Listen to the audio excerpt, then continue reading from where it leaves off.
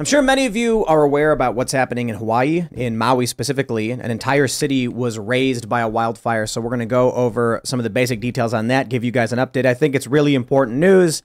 And you know, we're looking at all these stories. Typically, we talk about politics and culture, but this one I think is very important. A lot of people are mentioning that they have friends and family in the area or that they're being impacted in some way.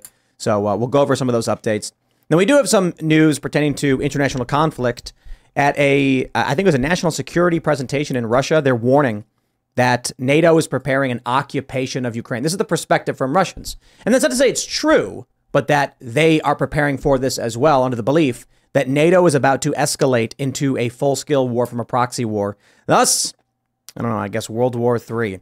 So we'll talk about that. We got a bunch of other stories. Joe Biden's asking for money. We've got the proposed trial date for Donald Trump, which is going to be in January, which would absolutely obstruct the election. We'll get into all of that. Before we do, my friends, head over to castbrew.com. This show is brought to you by Cast Brew Coffee. We sponsor ourselves. Join the Cast Brew Coffee Club. You get either ground or whole bean for $40 a month, 3 different bags of our coffee. And we also have whole bean ground of all of our different varieties. We got K-Cups now available. So I recommend you guys pick up your K-Cups, get them in all your corporate offices or whatever if you can, and drink the coffee. And I will just mention briefly, Rise with Roberto Jr., the current art, will be the last run. And after we have a few thousand of the bags left, just the bags, not the coffee. We fill the bags when the coffee is roasted fresh. But once we run out of this particular art, the new bags will be the memorial for Roberto Jr., who passed away unexpectedly a few days ago. Sad story, everybody, but we recommend you pick up your Rise with Roberto Jr. now while you can still get the original bag, which is the bag from when Roberto Jr. was here and the mascot of the company. So sad news, but we're going to be choosing an heir. Roberto Jr. has, I believe, 3 sons. He may have more because they're all very small right now, and we may have more children, and we'll have to figure out who's going to be the heir, Roberto III. Also, head over to timcast.com, click Join Us, become a member. We're going to have a members-only uncensored show coming up for you at 10 p.m. tonight live on the front page of timcast.com, but also available on the mobile app, which you can download for Android by clicking mobile app at timcast.com.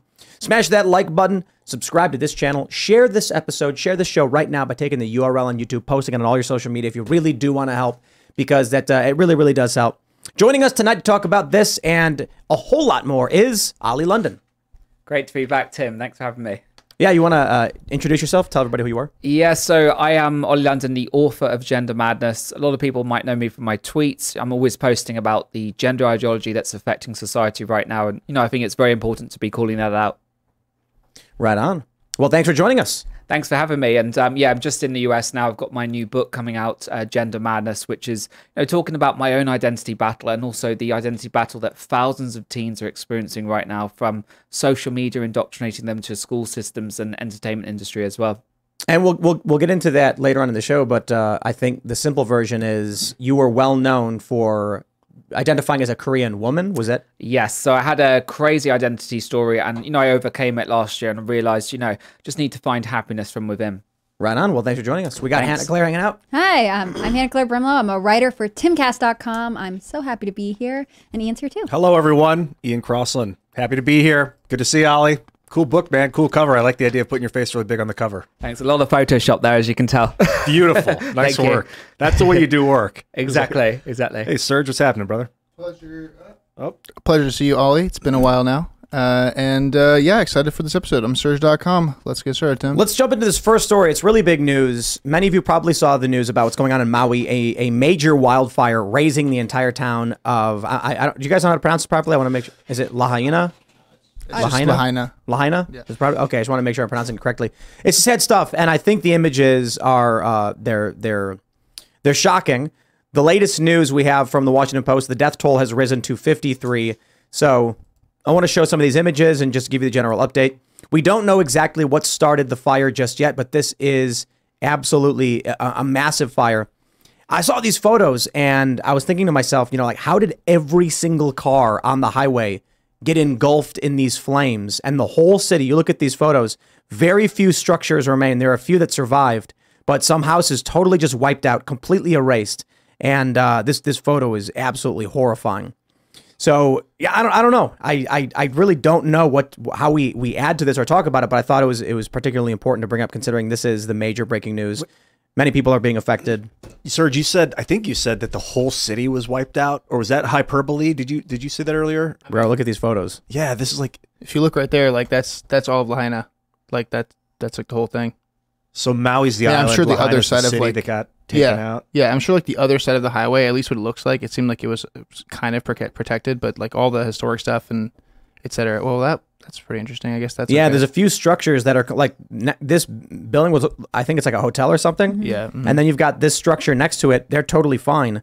And you can see like there are some houses, you know, that seem to be standing and mostly all just completely wiped out. But I wonder how much smoke damage and everything has done to these places. I mean, sometimes with fire, it's not that the building gets leveled; it's that there's so much damage from what's burned in the air that you really can't recover the building. Yeah. I mean, these photos are absolutely crazy. A boat caught fire. So like the heat from the land was so great, it was catching things in short distances Or away if like on fire. wind was like throwing something Man. onto the boats that were in the harbor, kind of thing. I was hearing stories about people who were on the road and they didn't know where to go. And I'm thinking like just drive into the water. Like, what do you do? Yeah. Do you just Well, when I was listening to NPR yesterday morning, it was they were talking about these restaurants that are built over the water because it's a tourist destination, so people are going to eat on the ocean, and they were just in the water waiting for someone to come help them because everything else was on fire. That seems crazy to me. I saw a Twitter video earlier of, it was from inside the car, and the guy in the back seat had his camera. He was recording. The dude was driving, and they were driving. It was like fire all around, and they're driving, and they drive by this woman like passed out on the ground, and they're like, "Just keep going, man. We can't save her. No, we can't save anybody. Keep going." And it was like gray. They couldn't really see where they were going, and the tweet was like, "Humanity's done. If we can't stop and help people that are on the side of the road like that in a crisis, then we're done for." But at the same time, if they'd gotten out of the car, they might have been singed to death. Yeah, So it's hard to say. Well, it seemed like the fires seemed to happen so fast because if people were trapped in their homes and they weren't even able to get in their vehicles or drive off, and indeed a lot of their cars are being burnt out. So I think it happened so quickly. And with these wildfires, with the winds, because it's close to the ocean, I think it spread so quickly. So I think that's why we've seen such loss of life. And there's probably many more people that will be found in the next coming days. And there is several airlines actually offering, $18 flights out of Maui for residents, basically trying to do whatever they can. And, the Red Cross is on the ground, but, there are various ways for people donate, food supplies, medical supplies, and try and get these people out of there. So I do have another story that I think is really, really cool that I'll mention in a second. Of course, we're going to get political here because a bunch of celebrities own property on Maui and they're getting roasted. We have this one tweet. Someone said, "Has Oprah opened up her stolen land on Maui for displaced Kanaka? Just checking. Land back. Hey, Oprah, I know you have 900 acres of land not far from the fires in Lahaina. Are you planning on opening your massive farm to shelter the locals and feed them? I'm kindly waiting for your response." good Yeah, question. I don't think they're going to open any of their properties up to anybody. Dude, that was like native island until when did the U.S. conquer it? It was 1940, 60s? Yeah. 60 something. Who's- I think officially the 60s it became U.S. Is it Jimmy Buffett who is like either has a big property or like owns part of an island in the Caribbean? There's some guy, and I hope the chat will know the story, that like this tropical destination he's deeply involved in. He lives there, and this I think it's Jimmy Buffett. I could be wrong.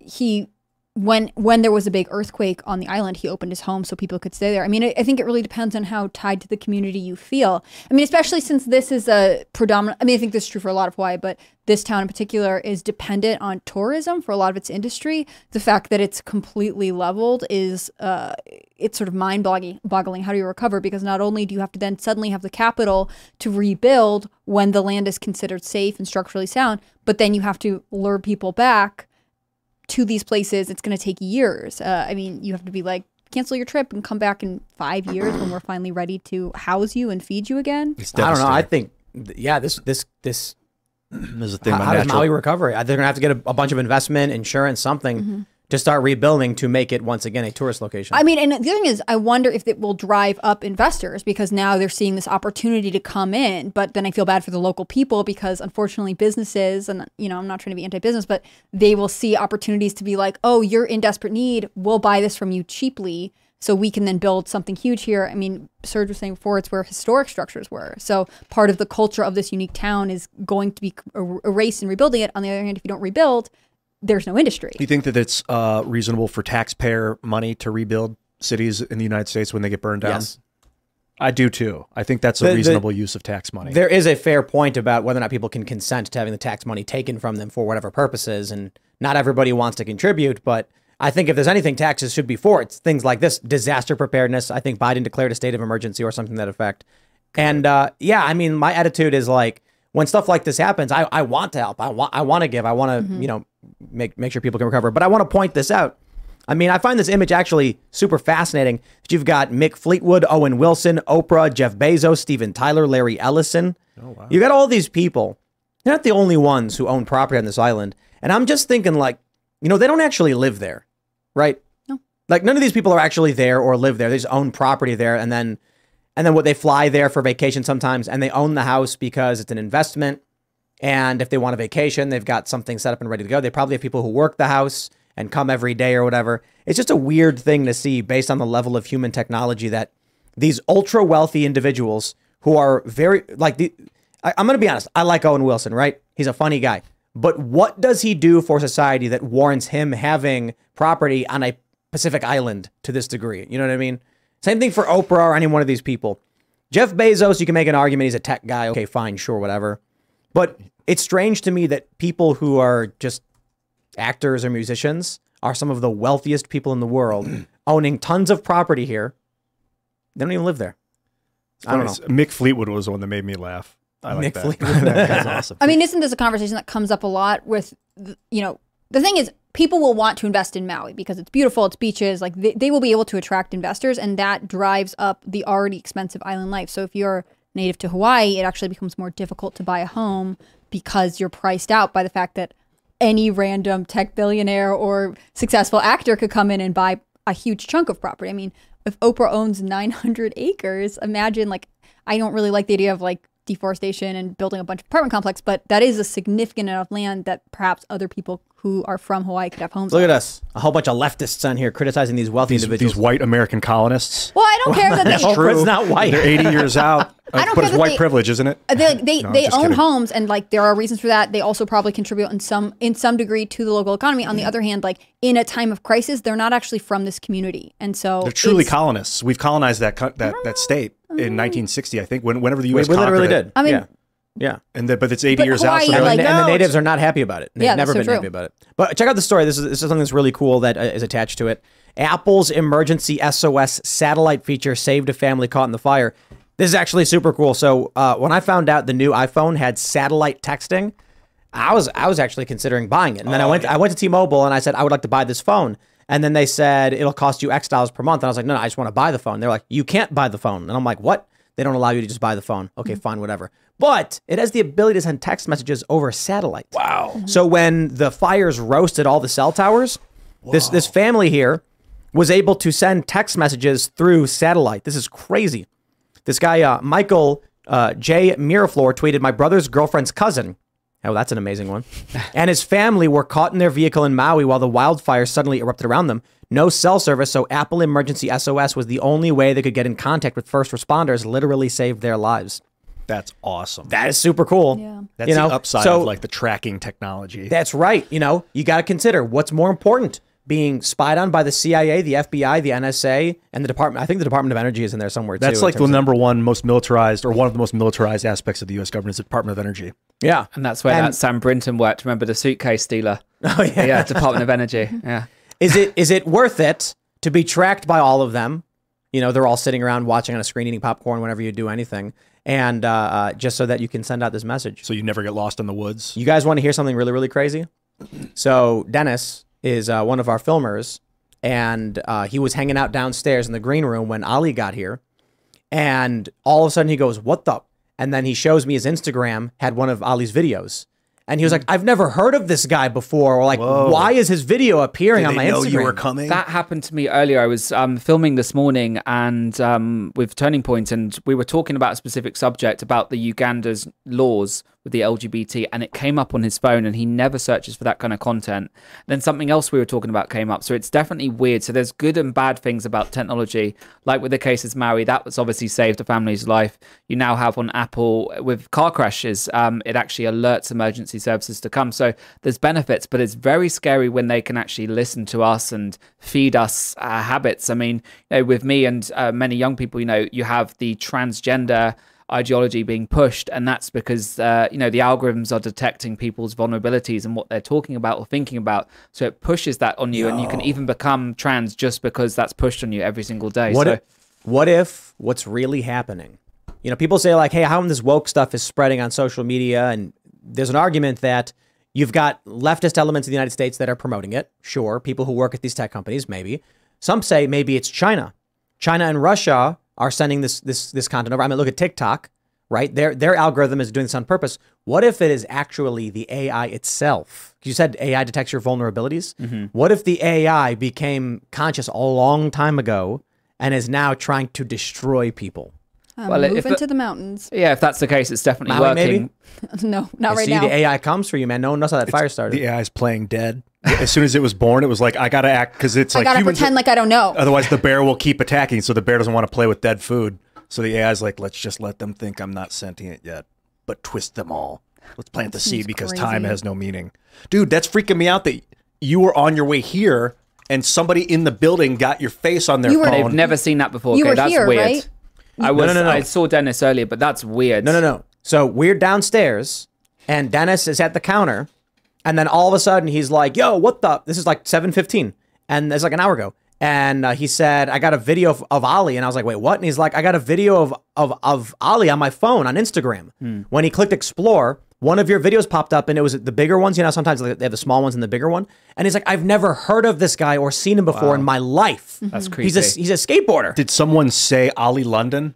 Someone must in have the done, building? maybe when you were preparing for me to come here or something, somebody must have said it and then it picked up on that. But or it heard your voice. Or it was tracking scary. your Or phone. it reads like the search data, like what other people are searching on if you're on connected to the Wi-Fi, right? So like, So I don't if know you're what on the happened same that Wi-Fi quickly. network. But if someone else heard it was Ollie and they were like, Yeah. I'm going to look up on his videos to show someone else in our that's office. that's the most serious accusation ever made in terms of tracking, that they're stealing the network data. That's more than But just. isn't that how targeted ads work? No. Like it's why Targeting your browsing history that you say I agree to share is different from them going into our network and exfiltrating data from different people at the same time. That's crazy. But they might, But without actually- going into the network, they might just be able to do a That's cellular. what I understood They might from, be able to like- say the MAC address origination is, or the IP originated in the same place. Yeah. Either way, it is creepy. And like 3 people searched for Ali London, so they started feeding Ali London to all the other people in the Yeah. building. Wow. What in the fuck is That's going on? just Yeah. weird. Dude, it's too dangerous. This is too dangerous to let go. You can't let that stuff happen behind closed doors. You cannot do that.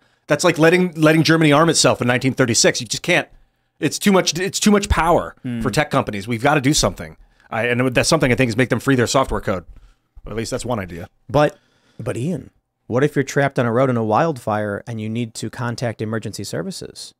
I at least Don't wanna hate know the if- machine, I join the I want to machine. know if they're tracking me. That's all. I still want the tech. I do want the tech. Does Facebook still have that thing where you can mark yourself safe if you're somewhere where there's an emergency?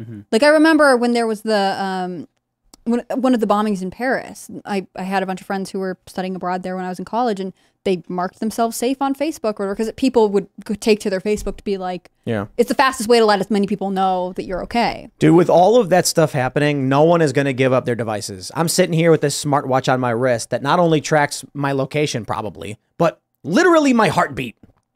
There's going to be like some nefarious actor in government. They're going to be like, can you pull up Tim Pool's heartbeat real quick? Yeah, And they're watching gonna- it in real time right now as we speak. And they're on going to the be show. like, why didn't you see his heart rate? Well, we put some polonium in his food. We want to see if it's working. Dude, Or they'll I know wonder- sorry, go ahead. more about what stresses you out than I will, even though I'm the one that's talking to you. Because they'll be watching your metrics in real time as I'm talking to you, and they'll watch your blood pressure go up. And they'll be like, oh, Ian's really pissing him off now. so Tim doesn't like when these things are said with this tone, and then the AI starts to come in and filter. Bro, you it. think they can lie detector with these things? Well, what I'm wondering is like if it's hooked up to your phone or something, if it's sending the data to an app on your phone, and your phone is sending out all your data to who even knows where, because I obviously don't understand any of this. If you're going to start getting targeted ads for like high blood pressure medication or something else, like they're My going to know. blood pressure is really good. Well, if you have some other health ailment that they can tell from the watch, like if they'll use that data to start being like, oh, we know what to give him. Like you'll get a coffee ad when it tells that you're tired or something like that. Like, Yeah, but it seems crazy. It does that though. It does that already. And it's not just ads, because, you know, people say, oh, it's just because they want to give you targeted ads. Like you said, those videos today, that's not advertising anything. It's just almost subliminally pushing something on you. So whether that's transgender ideology, right-wing or left-wing politics, if it's pushing that on you all the time, it's more than just ads. That is influencing your political beliefs. That is influencing, you know, every aspect of your life. You don't know where it's coming from. It's sort of like we're talking about, we don't know the cause of this wildfire. If you, it's, you know, Chris Burton, one of our writers, has a story up about a student meeting with a guidance counselor at a school in Florida, and the guidance counselor basically being like, perhaps you are transgender. And then you can see where the cause sort of comes from, or what one of the major factor was. But if it's the algorithm, it's stuff that seems innocuous to you, you know, it's almost harder to say, I'm going to pull myself out of it. Kids have no idea. They have no idea. I've talked about this. We talked about it a while ago, that an adult who gets fed nonsense is going to have some level of defense, being like, hey, that's not reality. If you know, you go to an adult and say 2 + 2 is 5, the average adult says, is that a joke? Like, no, it isn't. And they understand the logical system of, you know, 2 and 2 is 4. But you go to a young person, you show them an algorithm, you tell them things they don't quite understand, it fractures their logical capabilities. I think the 2 + 2 = 5 thing from the left is a really, really great example of the assault on young people and how they're trying to hobble the minds of the next generation. Because if you can understand basic math, then your brain has a way to calculate lots of things beyond just 2 + 2 = 4. You'll be able to do your finances better. You'll be able to run a business better. But if you think 2 + 2 = 5, how are you going to run a business? How are you going to manage a bank account? These people are going to grow up and be completely incapable of doing this stuff. And that's what the algorithm is targeting with all this weird, garbled nonsense. It's shattering the minds in the developmental stage of these young people. And Ali knows it better than anybody else. It's going to result in people being seriously harmed. Well, exactly. And, you know, most of these videos that we see on Twitter of these crazy trans activists or, you know, sharing their transition journey, injecting hormones, they're all from TikTok, right? So TikTok is really driving this algorithm, and it's owned by China. So it's in China's interest to try and weaken Generation Z and weaken that, you know, society and push these gender identities, because, you know, what happens if there's World War III? How are we going to fight if we're too busy fighting over pronouns or, you know, dyeing our hair purple and screaming about trans rights, you know? So it's really breaking down westernized society. And this is really a westernized problem, because you don't see this on the Chinese version of TikTok. You see patriotism, you see skill sharing, education. It's happening in America and it's happening in Europe, and this I believe it's targeted by the algorithm. It's pushing on very young impressionable kids these ideas and shaping their minds to want to be confused, and, you know, they're going to grow up now with no concept of reality. Like you said, 2 + 2 = 5. It's very much George Orwell, and kids have no grasp of reality. They can't even say what a woman is, and that just says it all. It's reality and community, I would think, because they, instead of seeking social connections and, you know, a sense of community from their peers, they're looking for the likes online. And I think, I mean, I've heard this story repeated, but of course you might be able to speak to it more specifically, of kids feeling out of themselves, having questions about who they are, super normal developmentally, and online sort of getting steered toward feeling affirmation from people who are like, well, if you start wearing a dress, it might make you feel better, and wow, you look great. And then they sort of pursue more gender ambiguous lifestyles because they feel like that's where they are the most accepted, because that's where they're getting the actual, like, the serotonin boost. Yeah, and that's what kids want at the end of the day, validation. And, you know, TikTok came about around the same time as the pandemic. So you had kids not socializing. If they were going to school, they were wearing masks. They weren't having those key and vital communication skills with other kids. And a lot of them were at home on Zoom calls. So they lost that. So they went to social media like TikTok to try and find that outlet and find that validation and love and praise. And, you know, you notice with people that transition and share their journey on TikTok, they start off doing something very simple, you know, putting a bit of makeup on, and suddenly the likes and comments and engagement goes up. Yep. And then the more and more extreme they show, the more views and attention they get. So I think for a lot of them, it's seeking that validation and trying to find that love, because they don't feel it inside. They don't feel that love for themselves. And Dylan Mulvaney is a great example, you know, starting out just as an actor, as a guy, trying anything he could to be famous, and suddenly becomes more and more extreme. The things he says become more shopping, tampons. He wants to be a lesbian. He wants to be pregnant. And I think it's almost a race to get the most craziest videos, the more views and stuff, because it makes that person feel validated. And I think, you know, a lot of kids are falling into that trap. Yep. How did you break out of it? It's actually really hard. So I still do TikTok very occasionally, but I used to be on it 8 hours a day. Like I was really addicted to TikTok, and that's why the algorithm was just feeding me constantly transgender things, non-binary things, all of that stuff. So it led me to be very confused and think, maybe this is a sign from the universe. I didn't think, oh, it's the algorithm pushing this on me. I thought, okay, maybe the universe it's the universe, or it's God or something, telling me this is who I'm meant to be. So, I just stopped using it. And, I still use social media. I use Twitter, for sharing news stories and stuff. But I just realized social media can be quite narcissistic. And it's like we become so consumed with how we look online. And, I just thought, fuck it. I don't care what I look like anymore. I don't care what people say. I'm just going to try and use my platform to help people. So I think, spending less time on apps like, Instagram and TikTok and stuff really, really helped. And, we all love social media, but I think, maybe don't get too into it because it can actually change who we really are. Dude, that's been on my mind a lot lately. I've been hyper obsessed with my personal life, and I'm just like seeing it kind of from the outside. I think it's been 20 years of this, the social media age. Like I am a narcissist and I can't stand it. I don't like checking how many likes I got. How many subscribers do I have? Did that person, like, what did she like? What did he say? Like, it's just this weird internal focus that if there is a nuclear war, I'm not prepared for because I'm focused on my feelings and like, I need to get away. So you just said you stepped away from the actual machine, or at least from aspects of the machine itself. And it was only just extrication that was the solution. You didn't find any solution like using it smarter or anything like that? I mean, I just limit my use. So, I tend to use Twitter more than, Instagram's about posting pictures of yourself. TikTok's about posting kind of weird things about your identity. And I just realized that was actually harmless and also meaningless as well, because, how am I helping people by just posting pictures of myself? So I realized, use a different platform that's helping people. So Twitter, you can raise awareness of issues in the world. You can share news stories. I think it's a better outlet. And it's not, Twitter's not about posting pictures of yourself. It's about, sharing stories, sharing news, and communicating with people in the world, and trying to talk about these issues. So I think limiting my time on those other apps and spending more time doing positive things like on Twitter has helped. Did you go through like a withdrawal? Like, when you realized that what was happening, was it cold turkey, or did you have to sort of walk yourself down from? Because 8 hours a day, how do you get anything else done? I know, but that was just on TikTok, and then I'll be on Instagram for a few hours and stuff. But it's almost like that's a whole work day. It's a whole work day. It's almost like it was your job. You are an influencer. It is, yeah. So it is my job. So I was getting brand deals and stuff, but it's like an opioid because you get so addicted. So when you try to slow that down, you can't.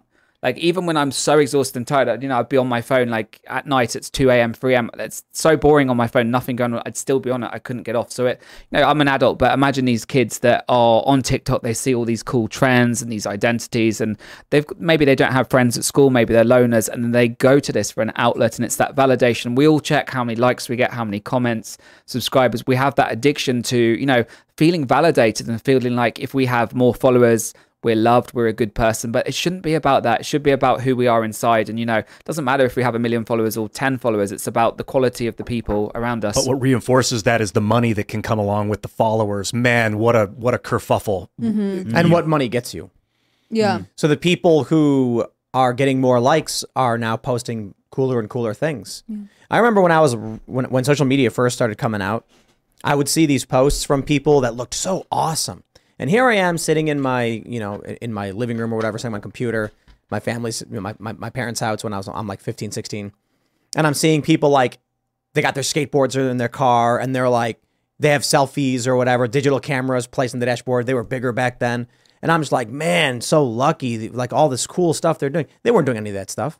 It was like they were going to the grocery store and they made it look like they're doing something fun. It was all fake. It was all these highlight reel of people's boring lives. And within a few years, I realized that I'm going on these missions skating and I'm hanging out with these people. I'm like, this is boring. Like all that stuff they were posting was just exaggerated to make it look like they were doing something cool. I think I'm fortunate enough to, those of us who grew up, 1 foot in, 1 foot out of this social media space, recognize that it's one big facade. But you've got kids who are growing up in it being told that it's legit. The people who are making money off it are living these glamorous lives. And now there was that poll we talked about a few years ago. In China, the #1 job kids say they want to be when they grow up, astronaut. In the United States, YouTuber. Man, that's messed up. But there's a decline in factory workers in China right now, and they're attributing it largely to the fact that social media has made it seem like there are actually other things to do. So if you grew up without social media, without access to the internet, you'd be like, well, everyone I know works in the factory, and so I'm going to work in the factory. And now it's like, but I don't want to do that. They're also more highly educated than their parents and things like that. But I think that's the thing that we want to say. Social media gives you like something to dream about. Like you watch someone's travel vlog, they go to Iceland, it's cool. You think, I'm going to plan a trip to Iceland. And that could be positive. On the other hand, it's very easy to become a place of jealousy and bitterness and envy. I feel like people will be really disappointed when they go and see the Aurora Borealis. These photos are always manipulated. People don't get it. The Milky Way, for instance, if you Google search a photo of the Milky Way, you see this dark band of color. These are like high dynamic range photos, multi-layer, aperture or whatever, to make it really vibrant. And then you go out. I remember the first time I went to the Mojave, and I was like, we're going to go to the Mojave, like we were in Vegas. We're going to drive out, and we're going to go to the middle of nowhere and just look at the Milky Way. And it's like, I can kind of see it. Okay. You mentioned it's all fake. You mentioned that data point of out of China, the kids want to be astronauts, and out of the U.S. they want to be YouTubers. And I wonder, this is the first time this crossed my mind, if that's a fake result that the CCP is telling everyone, like, oh no, our citizen kids want to be astronauts, Yeah, but they all just want to be Impossible to YouTubers. tell. Yeah. Yeah, they want to be. What is the app called in China? You've got Douyin, you've got WeChat, which is a bit like Right. WhatsApp or a bit like X, like Twitter, and you've got Douyin, is that what it is? what's that other big one they've got? There's Bilibili. It's like some TikTok kind of thing, and there's Weibo? They still- Weibo. That's the Weibo? one. Yeah, Yeah. that's a big one. Yeah. Yeah. Well, let's jump to the international context here. I have this tweet from Kim.com. He tweeted this video from Russian American Daily. Russian Defense Minister. NATO assembled 360,000 troops in Eastern Europe. Poland is preparing to occupy Western Ukraine. This is the perspective of Russia. You can call them wrong, you can call them lies, you can call it propaganda, call it whatever you want. But we do know that Poland is sending another 2,000 troops to reinforce its border with Belarus. We do know that Joe Biden is calling reserve forces, already did, to be deployed into Europe. And there is a very real concern.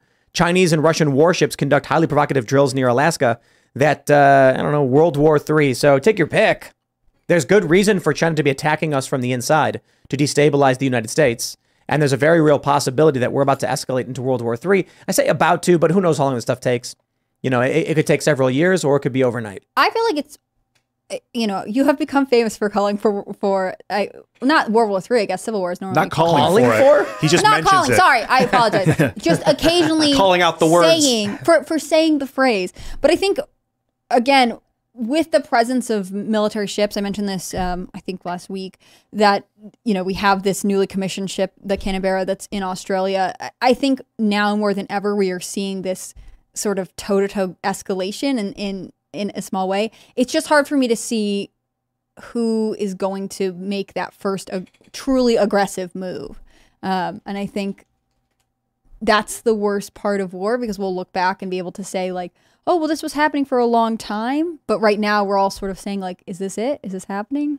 And I think China feels very emboldened to threaten Taiwan, for instance. When they look at Joe Biden, he doesn't know where he's going. He's falling down all the time. And they look at the breakdown of American society, which in part is thanks to them with, TikTok and their push to weaken America. So, China is emboldened. I think they feel they can take Taiwan and America won't respond, because we've seen, so many red lines crossed, like in Syria when the red line was crossed with chemical weapons and Obama threatened to do something, but he didn't. We've seen things in Ukraine as well. So I think China is moving closer and closer. And you have to think as well, China has huge investments in African countries. They have that island. What's that island called? Diego Garcia, which I believe is owned by the UK. They're actually giving that back to, I believe it's Mauritius. So China could potentially take that as a base in the Pacific. So you see China's building the military, they're building the islands. And when they look at America and they see, Joe Biden, a nation in decline, it just emboldens them. Let's get conspiratorial. We have this big fire in Maui. They don't know how it started. Wow. I'm sure it's going to turn out to be like someone's cow kicked over a lantern or something like that, to be honest. However, we do have this story from back in February. China flashed mysterious green lasers over Hawaii, NASA says. Whoa. You guys remember this? This is like the first thing I thought of when you have these lasers. Sky barcode. Yeah. Wow. And Oh, that's a why? good idea, by the way. And what? Look at that. Yo, look at this video. Oh shit, dude. They lighting shit on fire with that? Language. Look at that. My bad. What are they doing with these beams of lasers being fired over Hawaii? They're either they're producing heat, because that's what lasers are. They're either doing illumination, or targeting, scanning, or heating. Yeah, scanning maybe. And if you notice, you can only see the lasers in certain points. I don't believe that China intended for these lasers to be seen. Something, particulate matter, causes refraction, allowing you to see the lasers in the air. Maybe we haven't followed up in the story. Maybe there was an answer as to what this was. They say China's most likely behind the mysterious lights.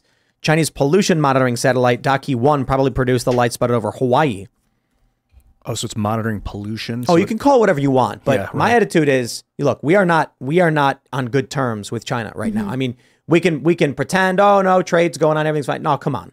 They want Taiwan. They're building up their military. There's a chance for escalation, a chance for conflict. They want the South China Sea, and then they've got ships with Russia coming near the Aleutians, coming near U.S. territory, going near Hawaii, and then they're pulling off something like this.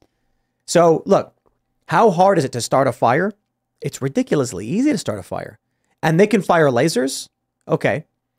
It's a little challenging to get the fire to spread, but there were hurricane level. It said it was like hurricane level winds, or there's I don't heavy high winds. So they're caused saying it to if spread. they can start 50 fires all at once with a sequence of satellites doing high burst, high energy lasers, then getting fire to spread isn't really the issue because you make the fire instantly in a bunch of different places. And they can monitor the weather in Hawaii. I mean, you could just Google that. Like what I was reading from the National Guardsman who's making a statement was that, there's low humidity and high wind. So that's perfect conditions for wildfires to spread, which means any arson fires would also spread as quickly. Like China is perfectly able to say, like, this happens to be a dangerous period for fire in Hawaii. Perhaps now, if they were to do something. There was also a Chinese balloon observed above international waters near Hawaii in February 2022. Wow. Right. Yeah. So it does seem like obviously they have a targeted interest in Hawaii. And remember when Marjorie Taylor Greene argued that there were like space lasers that could start fires? Maybe she was right. I think it's really funny because they claimed she said Jewish space lasers when she mentioned like a Rothschild's bank was providing funding for certain technology or whatever. And I'm like, well, I don't know about any of that. But I can tell you that we have video of lasers being fired from satellites. Their argument came from a pollution monitoring satellite, but lasers did come from this satellite. Now, I don't know the capabilities of this, but I'm not going to believe them. Right. I'm not going to believe China's like, we're looking for pollution in Hawaii. Well, and they said the balloon that went over Montana was like, oh, it was monitoring the weather and it blew off course and we didn't say anything. Like, so the weather. I don't want to be too mean to China right now, but they lie. I mean, they're declining to meet with our Secretary of State, or there are any delegations from Anthony Blinken. So what makes us think that they're feeling like they should give us any honest information, right? I think Ollie's right. There is a general opinion coming from China that America is not in a position of strength. I mean, I remember being on Pop Culture Crisis, the podcast, at the end of this last year, and we were talking about the fact that China was declining more Western movies. I mean, they are not interested in American culture right now. And in fact, to your point, they're probably trying to insulate themselves from American culture because American culture, modern American culture is largely about the destruction and the turning within oneself, and there's no patriotism. There's a lack of civic engagement. It makes the country weak. And so in turn, it makes their adversaries stronger. They're saying that it may have been cloud aerosol LiDAR and infrared pathfinder satellite observation, Calypso. Good job with that one, guys. They say it's been orbiting for more than 15 years. So maybe it's nothing. But I can tell you this. Space lasers are real. Confirmed. We know popular mechanics. We know about space lasers. Lasers can start fires. The question is, what is the potentiality for China to have any kind of laser on a satellite that can produce enough energy to start a fire? Would they do it against us? I think this is all easily within the realm of possibility, that they can damage our economy and cripple us in major areas and make it look like an accident. It's I guess, fifth generational warfare. Yeah. First thought I had was, let's get Kash Patel in here and talk about high-tech weaponry and see what. He's not going to tell everyone what the American government has necessarily, but he'll be able to smile and nod while we're talking about these things. Hey, man, that's it. If we need to be on guard. I don't say believe everything or have an open mind to the point where your brain falls out. Like, not everything is possible. Everything's possible. Well, I love that image. Your mind is so open, your brain falls out. Have you ever seen? It's a meme. I didn't make it up, oh but there's gosh, like a meme with the guys. He's like, hey, thinking, and then it thinks, yeah. That's funny. Keep it in mind, though. Yeah, space lasers are legit real. And they can make things very, very hot. I think the question is, what's the point of the timing? Like, at what point do we think that anyone would want Chaos. to escalate war? Just chaos? Well, Or I mean, if we're busy dealing with, China invades Taiwan tomorrow, then we'll get it, right? So this is a target. This is a Pacific economic hub, and and- naval bases. And they Yeah. just did military training, the Chinese and Russians, a few days ago up by the Aleutian Islands in right? Alaska. And the U.S. deployed warships, and now all of a sudden, an unknown fire sparks and wipes out a whole city. I mean, the damage that we see in this city, only 53 dead, thank heavens, because it was just a fire. But this wiped out basically the whole city. That's if that is a weapon, that is a powerful weapon. God, like, dude, the reality is, we've got videos online of the U.S. having large infrared lasers that can shoot down drones. It heats them up until they burst into flames and then they fall out of the sky. With a satellite, I don't know how long it would take to get a charge for a laser powerful enough to start a fire, but you don't. I mean, the range is probably the issue. I mean, we're talking, what is it, 50 miles? What's a low Earth orbit satellite? Probably 150 miles. You want to Google that real quick? Find out.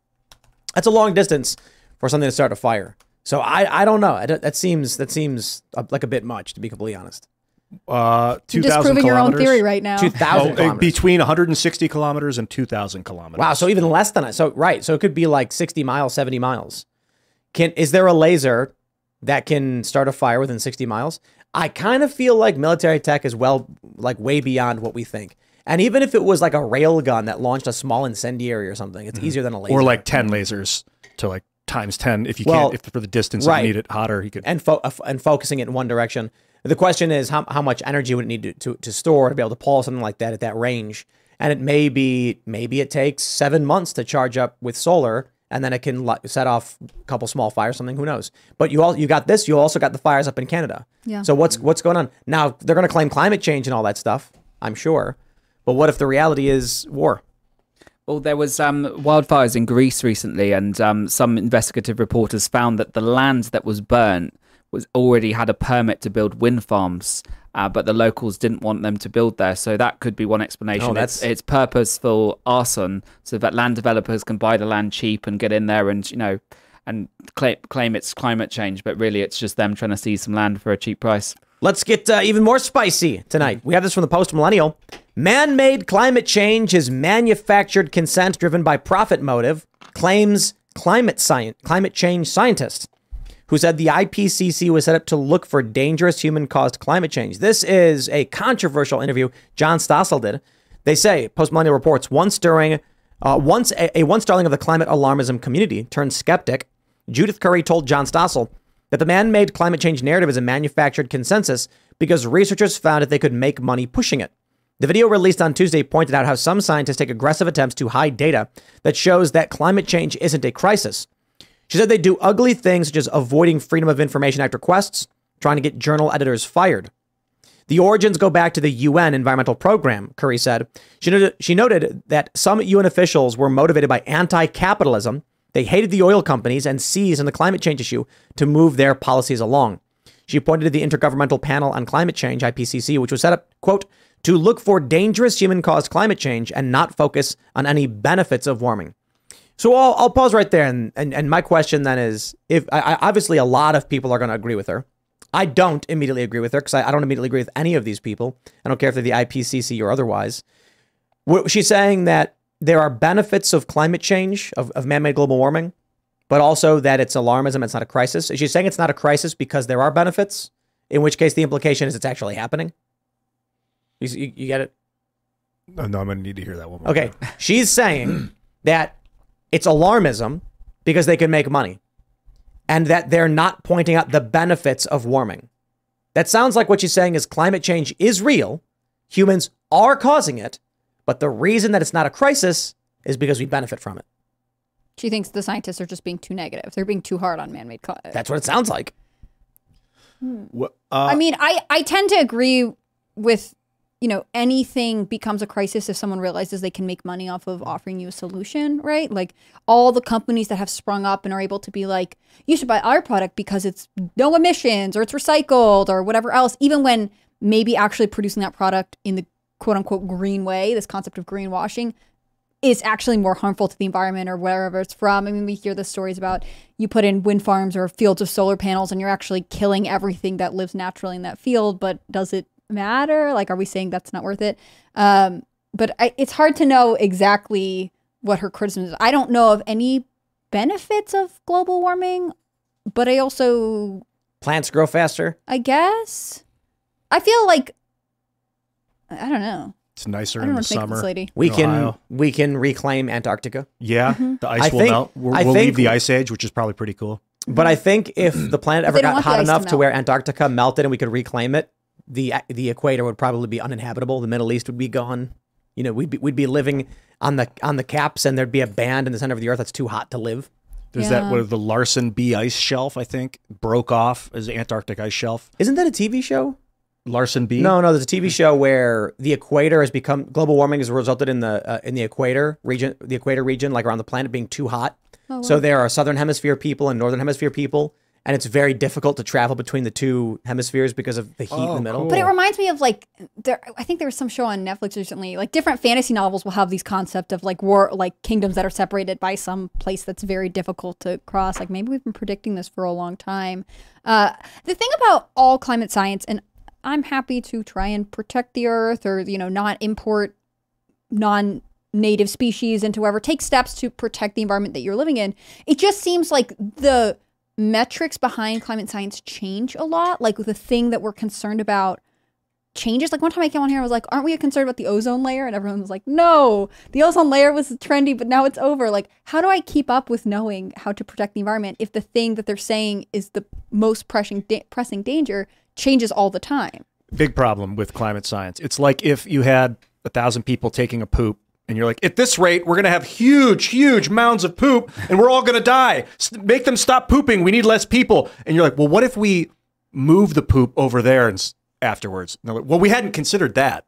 We don't consider mitigating factors. We just look at the cause and unmitigated result, and we'll project that number out for X amount of years, infinite amounts of years, and we'll tell you that in 100,000 years, this will be the result. They don't take into account that we can pull the gases back out of the atmosphere, for instance, which would be like redisplacing the waste.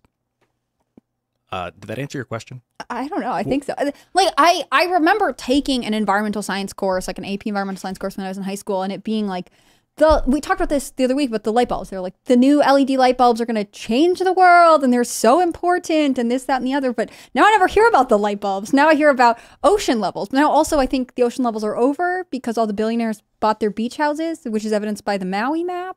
And also, from what I knew about ice and water and volume, it all sort of works out if the ice melts. But again, maybe I'm wrong. And a lot of these green technologies, for instance, wind turbines in Scotland, they got rid of 15 million trees. They basically deforested them to make way for wind farms. So you have that. Then you have the cobalt and lithium mines in Congo, which are for electric batteries, for solar panels, for cars. And they have to be replaced every year. And that causes tremendous pollution. And not only that, there's a lot of child labor. There's about 20,000 child slaves mining these for solar panels. So I think, all the people, these scientists that preach about we need to push wind turbines, we need all these solar panels, it's very hypocritical because oftentimes these things actually cause more environmental damage, deforesting entire natural habitats. And so I really think what this scientist was saying, it is being used for profit to scare people. And if this was true, if it really was the world's about to explode from global warming, why are these billionaires going on 2,000 private jets to Davos for the World Economic Forum every single year? So they don't practice what they preach. So it can't be that bad if they're saying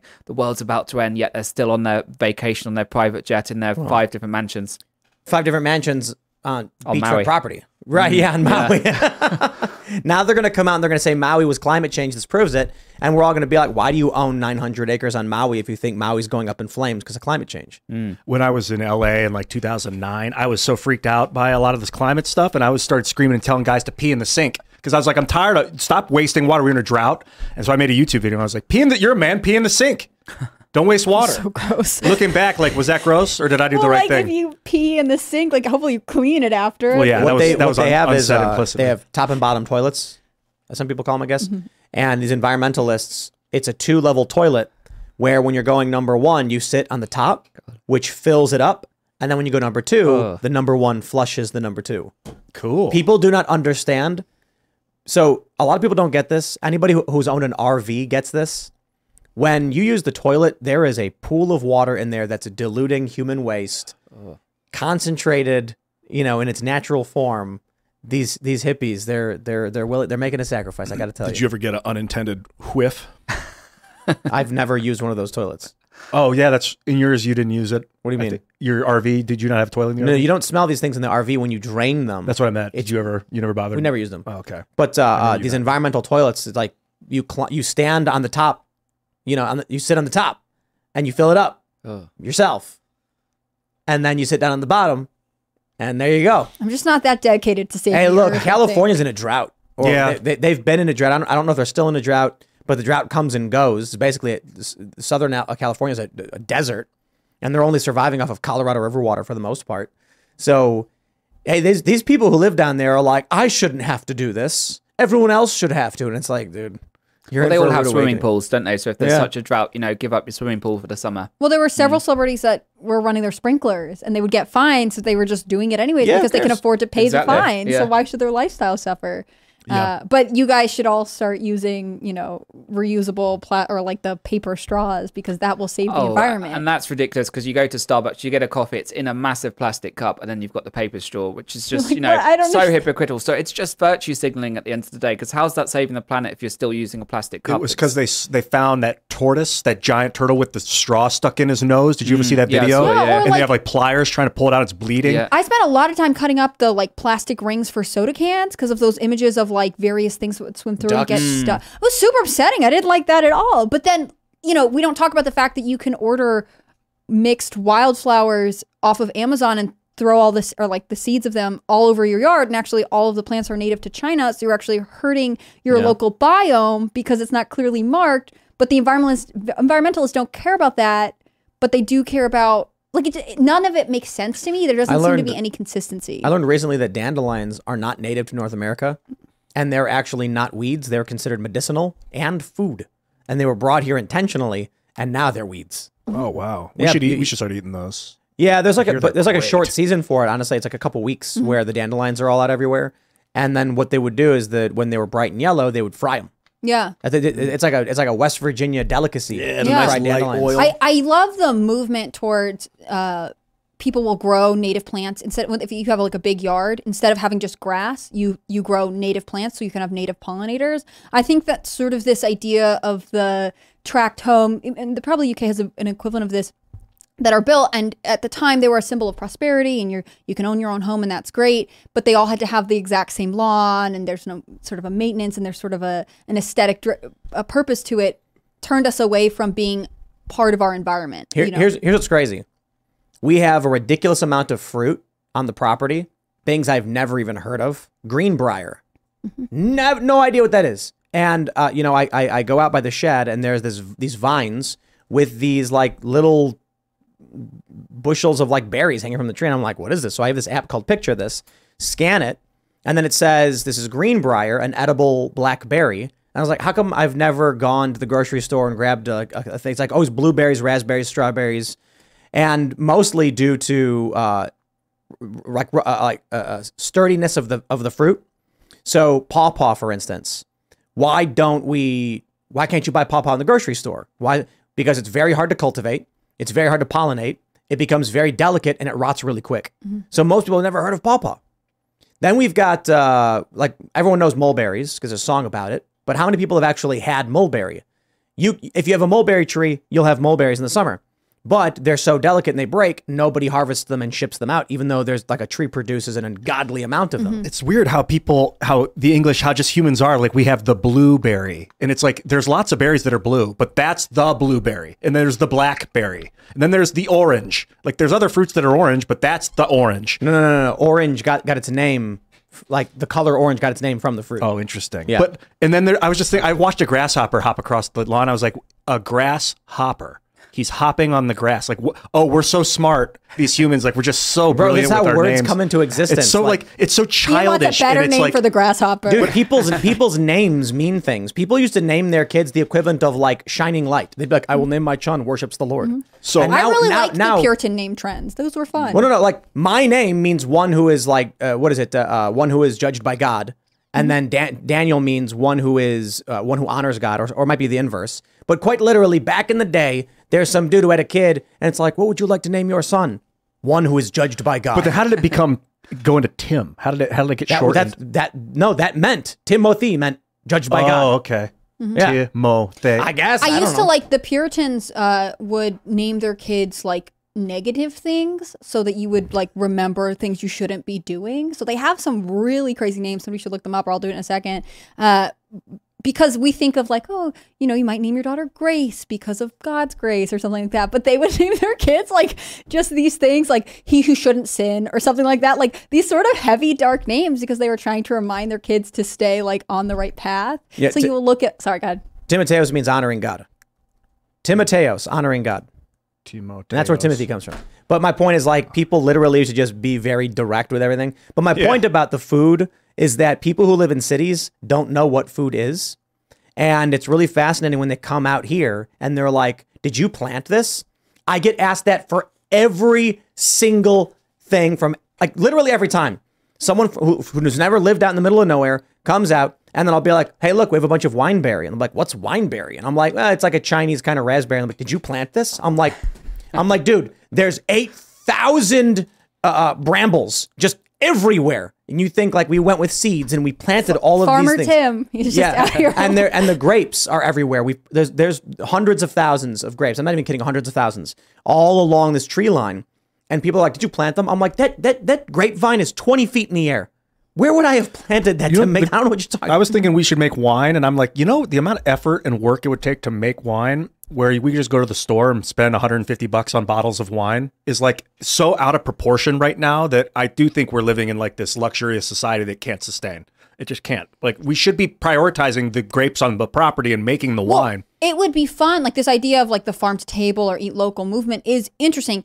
The problem is that people go to the grocery store, and if the grocery stores don't stock local produce, then obviously it becomes hard to eat the stuff. Like there is a challenge to it. I think, you know, when we had more regional food systems, meaning that farmers ship their foods to local grocery stores, we probably had more diversity in our diet, which is interesting. And there was probably more regional cuisine, right? Like we're talking about like stuff that's in West Virginia. If you probably went back and found like an old West Virginia cookbook, they used things that were in the area. It was different. And now we still have sort of a homogenous culture across the U.S. If you go to any grocery store, you expect to see certain things. Refrigeration. It's the homogenization of the world, and it's horrifying. Like I've talked about how I went to the Bahamas. I went to Nassau, and I'm like, this is going to be cool. I'm going to see some local flavor. And I get off the boat, and it's like Gucci, Hard Rock Cafe, Starbucks. And I'm just like, well, okay, I guess I got a Starbucks down the street from me. I don't need to come here for this. Maybe that's the intention. Maybe that's what they want. But they have this service where you can get shipped exotic fruits, and most people don't even know what these things are because you go to the grocery store and there's like 7 fruits you can buy. And then sometimes there's like a prickly pear and people are like, ooh, look at this weird one. And it's just like, dude, there's so much crazy stuff going on. We have black cherry trees. The black cherries are in season right now. So there's probably on one tree, what is there, 200,000 black cherries? Wow. It's crazy. I don't even know how to get them. They're just like, all the way in the top, 40 feet in the air. Yeah, we need like a machine that you latch around the trunk and then it just shakes. Vibrates. Yeah. Yep, and then they all fall down. Have you seen that video of like a truck that does it with the oranges? But I think what you're saying is perfect because the idea that things are in season, like you can't get them all the times. And Americans, probably just all modern Western culture, we expect things now and we don't want to have to wait. Like you can get strawberries in the grocery store all year round. They have a growing season. Yeah. We just grow them in greenhouses. Now, that's an innovation. That's pretty cool. On the other hand, what are we missing out on because we've simplified our minds to only expect to eat strawberries? That's the only fruit. This is why a lot of the climate change stuff doesn't bother me when they're like, you shouldn't be getting avocados in the winter. And I'm like, yeah, I agree with that. It's like ridiculous that we grow avocados in Mexico and then we ship them to New York for a bunch of hipsters so they can have their winter avocado toast. Like, just have the fruit and stuff that's available in your region in these times. Now, I get it. In winter, you need to ship food in because they're not growing this stuff. But I just think generally, I am slightly offended by urban liberals who are complaining about climate change while being the primary beneficiaries of the the gas guzzling global trucks. Imperialism. Right. I mean, it's like, dude, it's you. It's not the dude who's got a bunch of chickens in Appalachia who's eating pawpaw. And he's not getting pawpaw shipped to him from Mexico. Well, and he's preserving stuff so that in the winter he'll have some type of fruit. Yeah, like we made wineberry jam. Exactly. It's great. We saved it. It's still good. It's and a we different got mulberry jam too. Right. It's a cultural difference of having to think like I'm going to have to think ahead. I'm going to have to plan what I'm going to eat in the winter so I have something. We're much more of an on-demand society. Now, of course, I benefit from that. I go to the grocery store. Like there are things that I enjoy in modernity, not having to prep food and farm all summer and things like that. On the other hand, like as a culture, what did we lose when we wanted the convenience?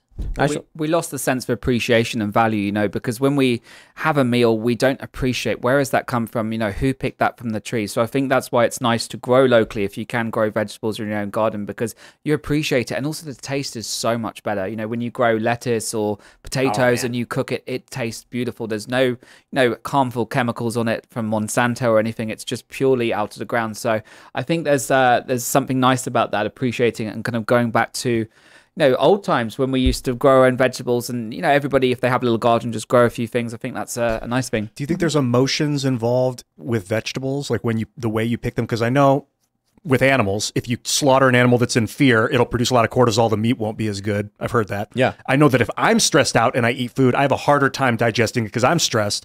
So is the plant also experiencing some sort of stressor and like being frozen and shipped over long distances and held in captivity in a grocery store? Not in a spiritual sense. Held in captivity. Not in a spiritual sense, but right now we've got grapes growing all over the property. They're called frost grapes. And what they say you're supposed to do is you harvest them when they're plumpest and freshest, which I think is coming up in a month or two. You freeze them lightly and then take them out and thaw them. And that causes a chemical reaction, which changes them from very tart to very sweet.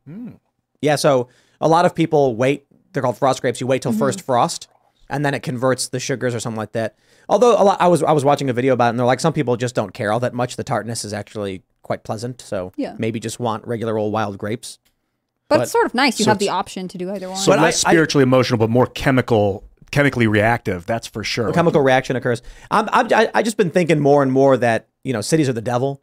In a certain sense. I've lived in cities my whole life.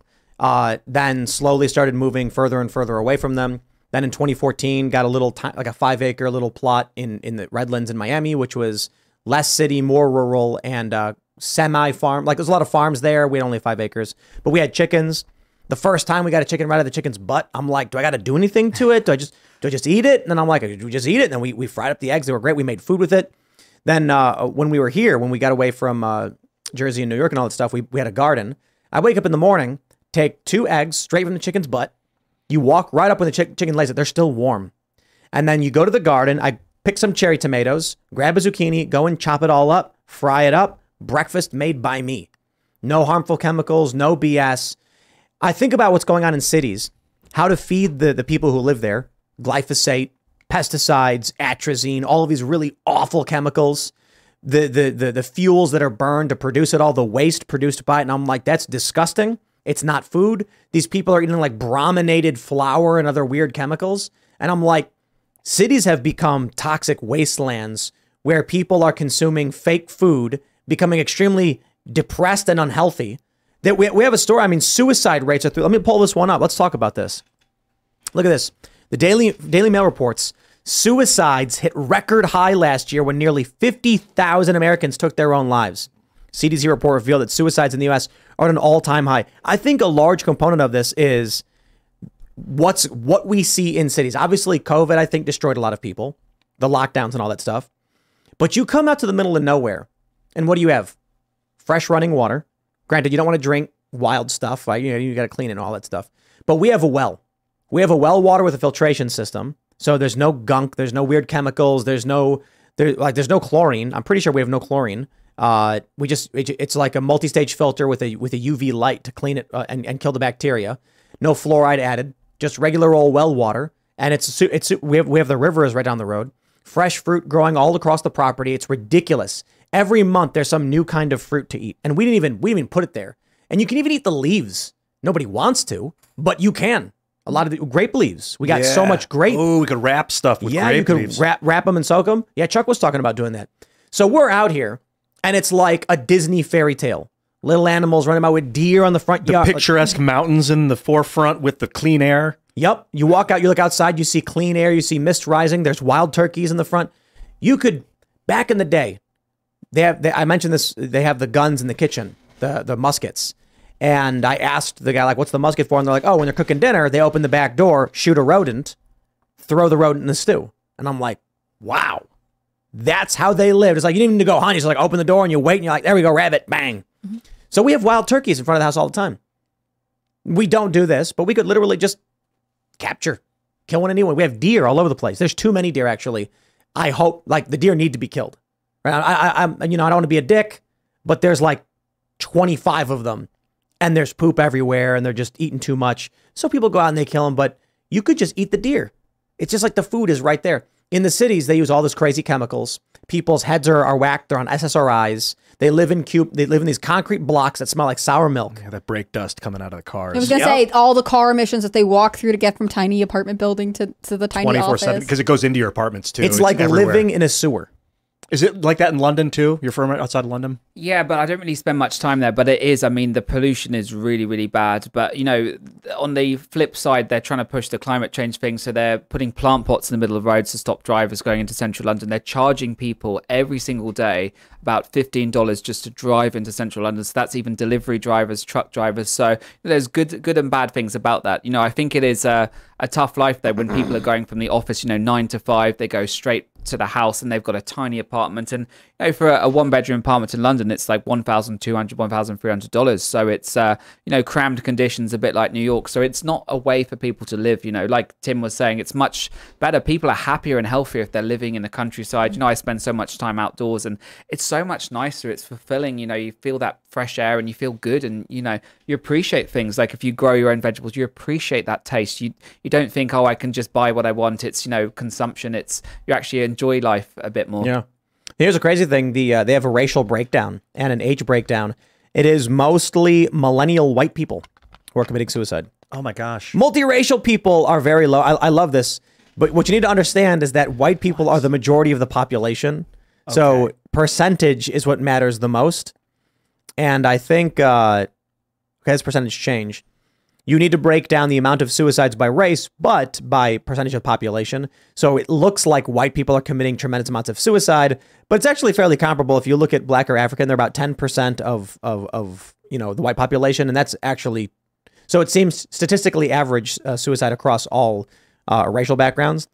But then you do notice that from 25 to 64, substantially more suicides, with the highest demographic being 25 to 44, which is millennial into younger Gen X.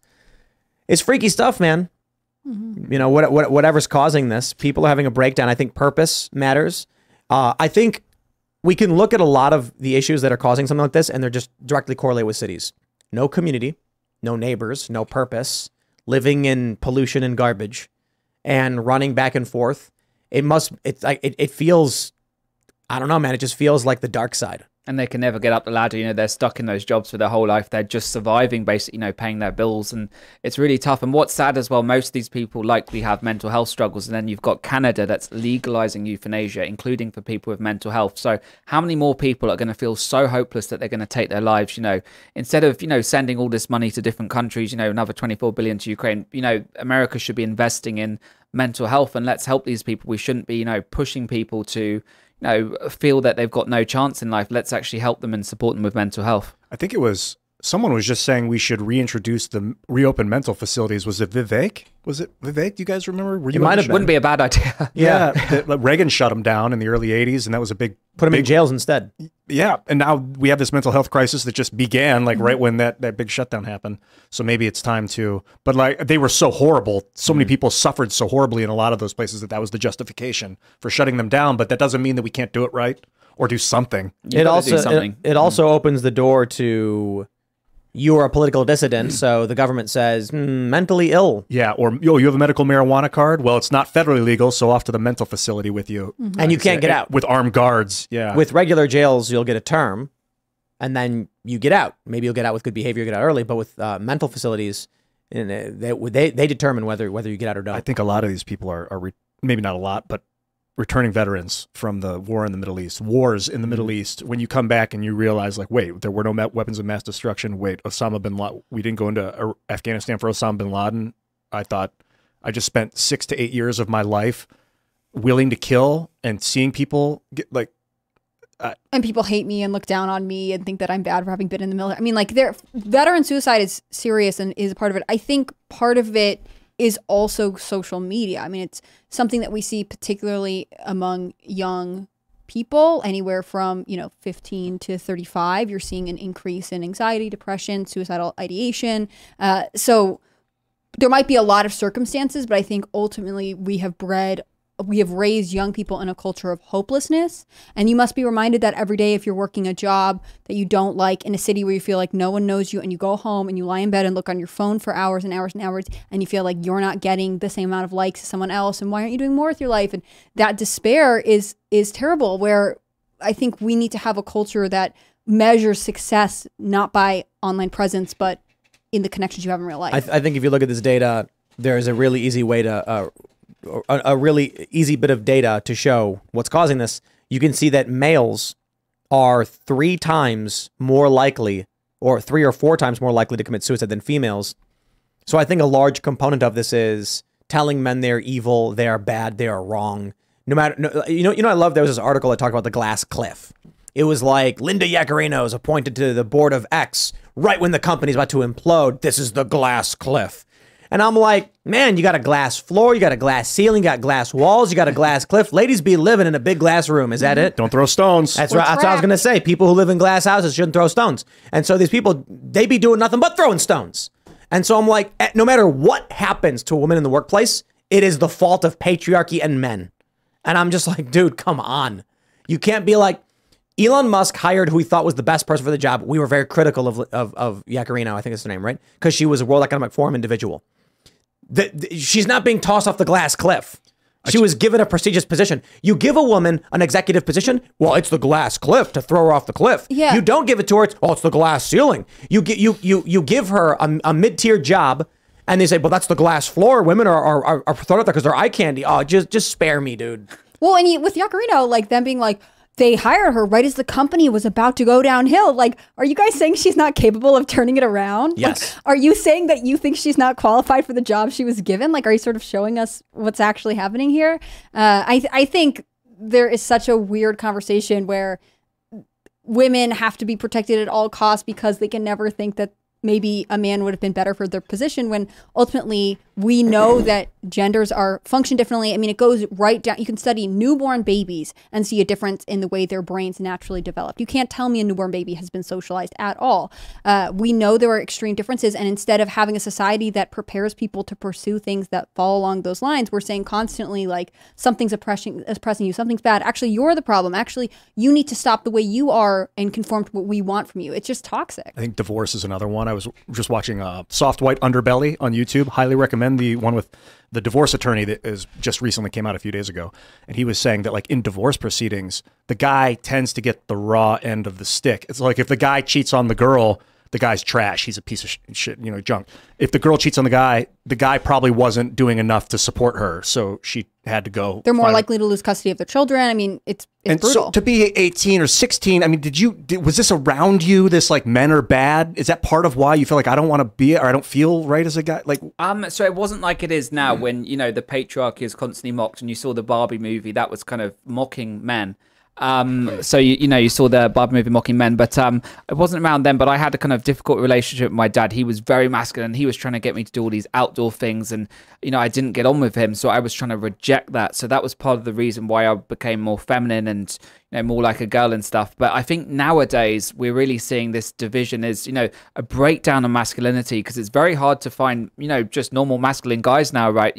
Because we're having this society that's emasculating men. And again, the Barbie movie, I enjoyed the movie. I thought it was cool. I love all the colors and the outfits and stuff, but I think it was mocking men and trying to make men look bad and tell women, you don't need a man, you don't need to settle down. And they even mock the pregnant Barbie and that. So I think it's kind of teaching kids, or teaching young girls, you don't need a man in life. And, it's essential for starting a family, right? And growing. So, and I think guys are seeing that and thinking, like, I'm not needed.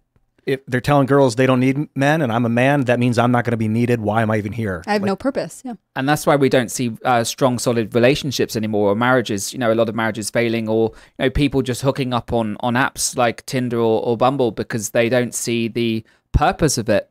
you know, everything is so fast in modern society. You just go on an app, you find someone new, so they don't build that connection, which I think is really sad.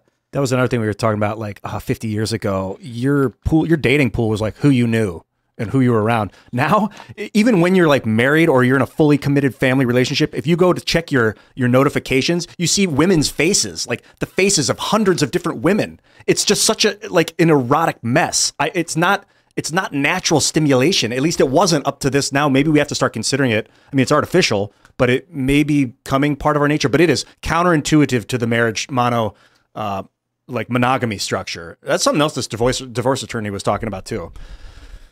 Jeez, it's a weird, but I mean, if we don't have kids, then the human race will not proceed. And this is why young men are skewing conservative.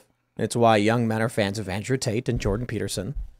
Because you've got, finally, they're being talked to. They're being explained their value. They're being explained their responsibilities, their opportunities. And the left, this is really, really funny. I think it was Vosh who tweeted something like, the reason young men are becoming conservative is because the right is talking to them. We need to do this. And the response from all these leftists was, oh, boo-hoo, poor men, shut up, spare me, blah, blah, blah. And I'm just sitting here laughing, being like, just keep on ragging, just keep on hating. And more guys are going to be like, screw you, I'm leaving. At first, I was hurt by a girl. I blamed her. It was my fault, a lot of it, when in my 20s. So I was like happy to watch this division proceed in like 2011, 12, 13. I'm like, good. She deserves it. All women deserve it. I was so angry. But it's like a snowball, an avalanche rolling down a hill. Once it gets started, it's gone out of control now. I don't know. I mean, I'm sure we can grains of sand and kind of slow the thing down because it's not a literal avalanche. But it feels like this momentum of divisiveness between men and women has been picking up steam. And that's concerning. Of course, it's, you know, shit can get changed really fast. Well, I would think internet. movies like Barbie are sort of accelerating this, right? They're saying men are to blame, and that's I don't know. I thought Barbie was making fun of women. I've never seen it, so Yeah, I I haven't seen can't it either. comment accurately. I mean, I'm sorry. I thought it was more mocking men. It was basically teaching women, don't settle down with a man. You don't want to get married. And there was 2 scenes where there was a pregnant Barbie, and, you know, Will Ferrell was the CEO of Mattel, and basically they were mocking the pregnant Barbie like she was a discarded model. So it was teaching, you know, young girls, you know, don't have babies. And there was a scene at the start, you might have seen it in the trailer, where these kids were on the beach and they had these baby dolls. They were looking after them. Barbie came along. Suddenly they smashed them. So I thought that was almost a subliminal message telling kids, don't have babies, or, you know, because it's not what we want in society anymore. So I mean, I didn't see it, but my view from the trailers and the commentary that I have seen is that if the default presentation of the Barbies is this happy-go-lucky world, and then she goes out into the real world and it's not nearly as bad. Like, I think it shows them as like airhead, vapid, stupid, lazy, entitled. Like, but I didn't see the movie, so I don't know. I got a hot take. I don't think Margot Robbie's that good of an actor. I've never I heard thought any she was of- good. You thought she was good? Yeah, she's good, yeah. When I look at her face, I just don't see. And Margot, come on the show. I still love you, but like, she's just popular because she's hot. And maybe I'm wrong. Maybe she was great in the movie. I didn't see the in a movie. lot of stuff. I know right? she was in. She's a really good actress, with yeah. Jared Leto and what's that movie? Harley Quinn, right? Yeah, Harley Quinn. She was in that movie was Wolf of Wall Street awful. too, right? I don't. Dude, the worst, one of the worst movies I've ever seen Really? was Birds of Prey. Harley, was she in that yes, too? and it was just so I saw a bad. couple scenes with her and Ryan, or not Ryan Reynolds, Ryan Gosling. I'm actually upset you guys made me remember that movie. Yeah, Sorry. I mean, I hate Yeah, objectifying Margot other Robbie. actors because good for her doing what she's doing, but I think it's kind of an example of like where our society's at with auto-tune and like the hot girl gets the lead because she's hot and not because the best actors. Well, they What else wanted is that Amy actor? Schumer originally. For what, Harley Quinn? And No, for they Barbie. missed the mark if they didn't hire her. Amy Schumer's legit. Lizzo. True. And well, she's got a lot of problems right now. Would have been an issue. I don't know. Maybe Yeah, but Margot they didn't was know great. about the problems when they were doing casting. So true. Yeah, they were. It's really funny because they wanted to do Amy Schumer because they're woke, and then somebody was like, "Yeah, but there's a limit." You know what I mean? It's like, You can't just cast everyone all the time everywhere. yeah. I don't know. I Someone just said that Margot Robbie produced the movie. Is that right? Yeah, was a she producer. was. She was, yeah. I don't really care all that much about the Barbie movie. I don't want to see the Barbie movie. What? Tim, I thought you were a huge Barbie fan. Yeah. You Huge. talk about Barbie all the time. Are you how big of a fan of Ryan Gosling are you? 1 to 10. 1. Oh, really? 100? You love him? 100? I like Ryan. I think he's awesome. 1. Oh, I think he's one of the best actors on earth. But I love that guy. I mean, I guess it depends on what does 1 represent. Like, not a fan at all, and 10 is a big fan. Not a fan at all. But it doesn't mean I don't like the guy. I just don't know anything about him. I don't know. It's whatever. He's a dude. It's fine. You know, he's doing his thing. Good for him. He was in Blade Runner. He was in Place Beyond the Pines. That's how he met his wife, Eva Mendes. Oh, I don't know what that is. The Notebook, and I cried. Have you seen it? No, I have not. It'll change you. Have you seen The Notebook? I know what it is, but no, I haven't seen it. No. It's a fantasy. Mandatory screening after this. All right, I'm going to the bathroom. I love you all. Let's talk about, I want to talk about Sam Harris. Let's get a little bit podcast esoteric. We have this clip, and there's been a whole bunch of clips from Sam Harris that have been going around. For those that aren't familiar, he's a very, very big podcaster, and it appears that he has, I don't think he lost his mind. I think that he embodies the grift perfectly. You've got people who are passionate and dedicated to what they believe. You've got people like Brett Weinstein who are very, very adamant about their beliefs and their expertise. And then you get Sam Harris, who just says whatever the most tepid, centrist, neoliberal thing is, even if it makes no sense, even if you know he knows he's lying about what he's saying. So he has this clip. I'm going to play this clip for you guys. You know, but dial up the deadliness of the pathogen. You know, give us something like, you know, airborne Ebola that incubates for a month. You don't know you have it, and you walk around spreading it, and it's got, you know, a 75% fatality rate, and it's mostly killing kids. No one gets to make that choice anymore. I mean, then literally the cops come in and vaccinate you, and I would say that all of us would agree to that. The moment, again, that you turn up the lethality on the pathogen, you turn up the effectiveness of the vaccine, you turn down the risk of the vaccine. Give me a truly safe vaccine where there's not even one documented case of vaccine injury, right? So that then you just have to be completely crazy to be worried about being vaccinated in that kind of environment. Then it's just a no-brainer. Then we just don't tolerate a diversity of opinion, because the stakes are too high. It's a full-on emergency. Bodies of kids are being stacked up in parks, right? There's so many of them, we don't know what to do with them. We've got these mobile morgues, and we have a vaccine that actually works. And then we've got RFK Jr. saying, you know, maybe you don't want, maybe you don't want to get the jab on Rogan's podcast, right? So did you hear what he just said about RFK Jr.? He says, imagine a scenario where it's a 75% mortality rate. The vaccine is perfect. Everyone knows it's perfect. And children are dying. Children are dying and being pulled in the street. Now RFK is saying, don't do it? Like no. RFK was talking about now you made up a fake scenario in your own mind and then criticized RFK for saying something in your own mind. Dude is losing it. He's completely losing it. This was the bodies in the, like, he could have children's bodies in the basement and I would still vote for him guy, right? Like, I don't really understand how he made his career happen when it's based completely, apparently, in fiction. I want to read this tweet from Dave Smith. He said, quote, imagine if everything was completely different. Then things would be different. Imagine if COVID had a 100% death rate and the vaccine was perfectly safe. RFK looks pretty stupid now. It's just absolutely remarkable. I'll tell you what I think Sam Harris is doing. He just wants to stay on the good side of the machine. He wants to still maintain some kind of academic contrarian personality type, but he is worried about being on the other side of the machine. That's it. So what he just said made literally no sense. I missed the best minute probably of but the whole night. I also want to point out too, this whole statement. Let's just say you have airborne Ebola. 100% mortality rate or whatever, 30-day incubation, like the worst case scenario. And then RFK Jr. comes out and says, maybe you don't want to get the vaccine. And the police are going into people's homes and forcefully vaccinating them. My response right away is, I don't trust the government. Sam Harris's world is so insane. It's like he lives in this reality where the government is a big marshmallow man that wants to hug you. Mm-hmm. Like, bro, the government quite literally is a demon, is a gigantic demon with fangs trying to drink your blood. Okay. There are some circumstances where that gigantic demon does things for us because there are other gigantic demons trying to drink our blood. You see what I'm saying? And so one day, the gigantic government demon stops a war from happening, like stops an invasion from coming into your home. You go, wow, thank you so much, demon. See, this is why we need the demon. Then the demon grabs someone, cracks them in half and drinks their blood and throws their body. Like, Sam Harris needs to read a history book because governments throughout history, in almost every single circumstance, are really, really bad. There's good things that come with government. Small government, I'm talking like small towns and local stuff, tends to work fairly well, but large scale stuff tends to be very, very demonic. And here's a guy so desperate to stay in the neoliberal space that he makes this, he espouses a sophistry. I wish I'd heard it. Well, I think what's strange is the mental gymnastics he has to go through to create a scenario where the world that he wants is correct, where RFK is, you know, saying the wrong thing and doing the wrong thing. So he creates a completely fake scenario.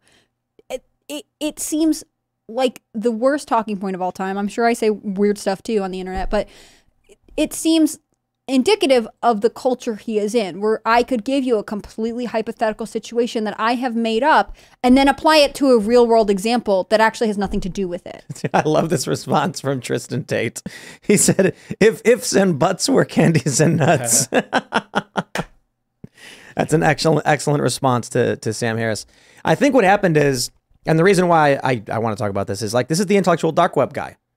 This big podcast. What was his podcast called? Yeah. You remember what it's called? It was Sam Harris something intelligent something. Or I don't know. I'll look it up. And it was him, and he would sit around with Joe Rogan and Ben Shapiro and Jordan Peterson and Dave Rubin, and they would talk about all this stuff. And it was like, oh, very fascinating. And now he's been going out saying Making sense. That was making the name sense. of it, yeah. Criticizing Joe Rogan, saying he's captured by his audience. I'm like, bro, that's quite literally you. Joe Rogan just drank Bud Light. Joe Rogan on 2 occasions cracked open a Bud Light and said the whole thing was silly. Despite the massive backlash against the company, it's not audience capture. That's Joe Rogan just being him and doing what he wants to do.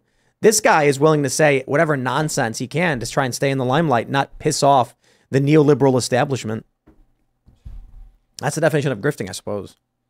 Well, I'd like to get him in studio at some point. It seems like we have a lot of similar friends. He was just with on Modern Wisdom. Right. Yeah, but he won't do it. He's like, he said in one interview, I'd love to talk with Jordan or Brett, you know, about these things. And then he literally doesn't talk to them. Or I don't think he mentioned Brett. It was like Jordan and Joe or something. I don't know. Brett Weinstein. Yeah. And then Brett's like, he literally won't talk to us about this. And Brett's an evolutionary biologist. So it's just like, it's plastic, man. Yeah, he knows he's supposed to say, oh, no, of course I'd be willing to talk to them. And it's like, then do it immediately. The entire he knows his argument's flawed. He wouldn't win an argument, so that's why he won't. If he's allowed to make up his own facts and everyone agreed with him 100%, then he could win. So I don't understand. He can just make up scenarios all day long and he'll be fine, right? That's what we learned from this interview. Yeah. I think that's so weird to make this hypothetical because you don't like RFK Jr. so much that you would say, if the virus was more deadly and also vaccines were better and also there was a massive emergency, like none of those things happened. Point to one time that has happened where this has been the case. He can't even cite a historical like precedent. It doesn't make any sense to me. It was he playing the devil's advocate to the point where just he playing dumb, I he's think. just become the devil. So I think what happened with him is he has Trump derangement syndrome. That is so weird coming from a guy that's supposed to be an intellectual. I still don't get it. Here's what I think happens. He sees Trump losing and he thinks to himself, oh man, if I'm on the side of Trump, I'm on the wrong side of history. I'm done. I'm going to come out and say whatever I have to say to be this centrist, but still in the good side of the machine personality. I get that forces him to adopt a bunch of positions that make no sense. I get that from Neil deGrasse Tyson too. I think he just said there was many genders. Yep. He's a scientist and he said that. Yep. And I'm like, I want to be diplomatic with these guys, but it's just to the point where like, yo, if you're going to be dumb, you're not part of the solution. They're going to be dumb. They're evil.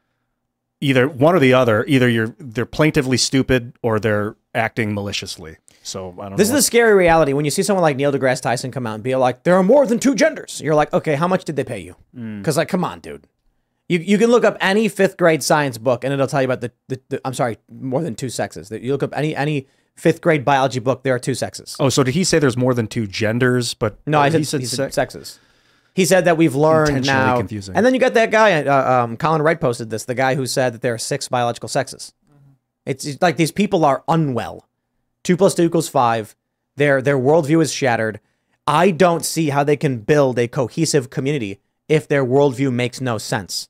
Well, you know what I'm thinking about is religion. How do you build a cohesive community around something that cannot be proved? Like if you tell a kid 2 + 2 = 5, but but look, here's 2, and here's 2. If you count them, that's 1, 2, 3, 4. But 2 plus 2 equals 5. The kid will think, okay, I can accept these things, even though I can't prove why, or it doesn't make sense, but I will accept that those are both true.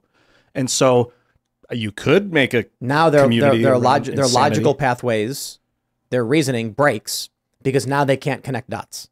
Do you think that, I don't want to get too deep into religion, but people that just blindly have faith in things that are unprovable, that they have like broken logic pathways? No.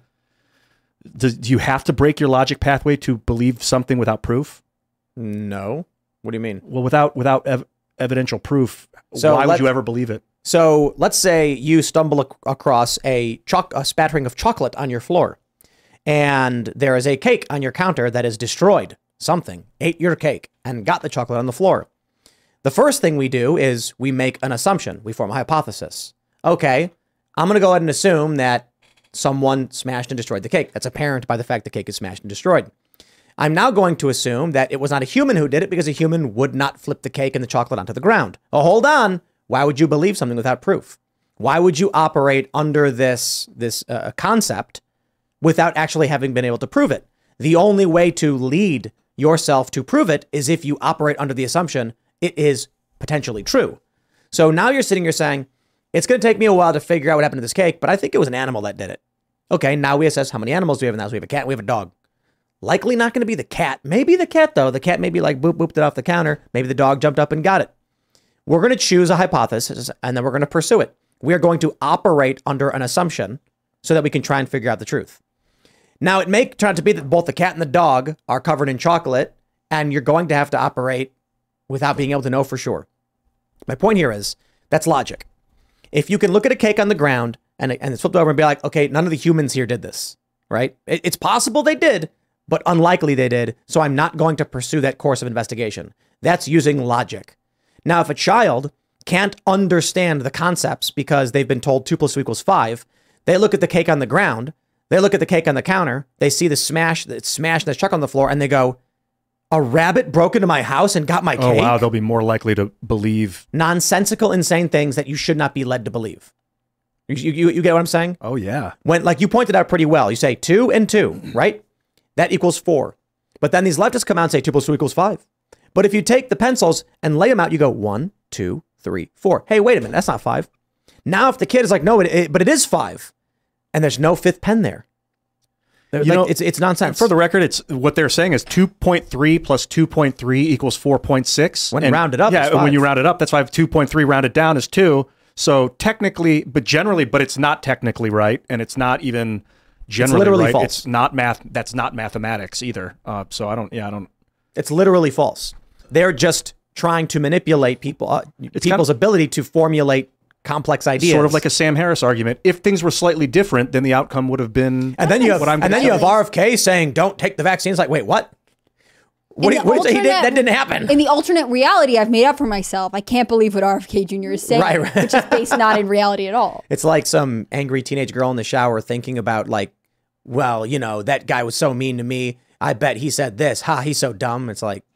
And then they start to believe that it actually happened. It's the human equivalent of like AI generated images. Like if I can be like, I want exactly this scenario, and now RFK is wrong. Like it's so ridiculous. I just don't understand like what he was trying to accomplish with this argument. But I think the big picture here with what the left is doing in terms of attacking the ability to reason and logic is that kids are going to grow up and they're going to be unable to understand the world or solve problems. Mm-hmm. That's the point.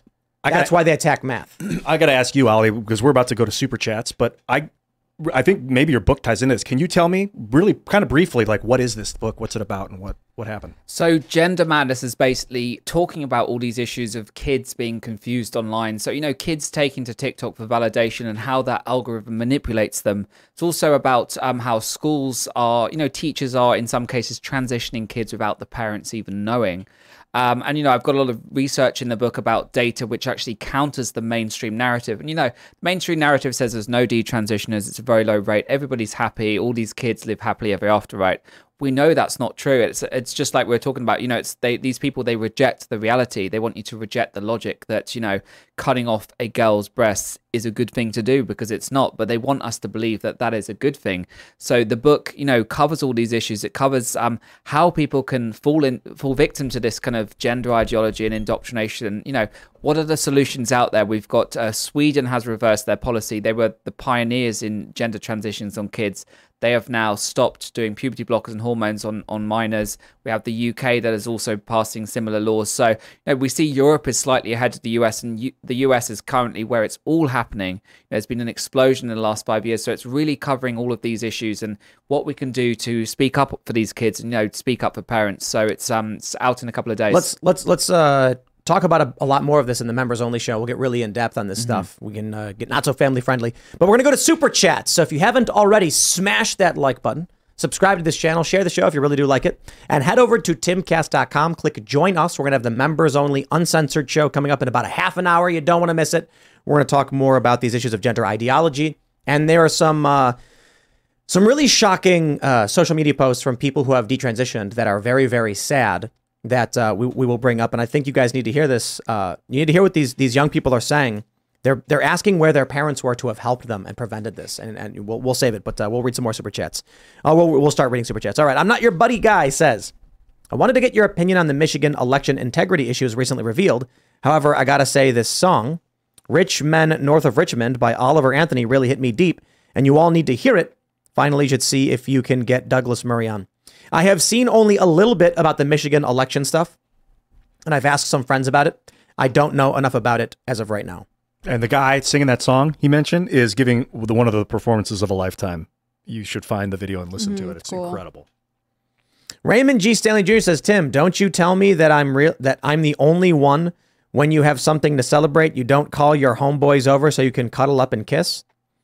So at 6 p.m., for those that are confused, I saw a tweet from Tristan Tate that said straight men cuddle and kiss sometimes or in bromances. And then I looked up the story, and it had been popping up on Reddit in a lot of these LGBTQ community pages. And they were like, this is totally legit. Like, straight men hug, kiss, and cuddle all the time. Bros always snuggle. And I'm like, no, they don't. Bros don't snuggle. And like, there's a picture of two men kissing, and it's like, if you're a straight man, sometimes you want to kiss your homie. And I'm like, what?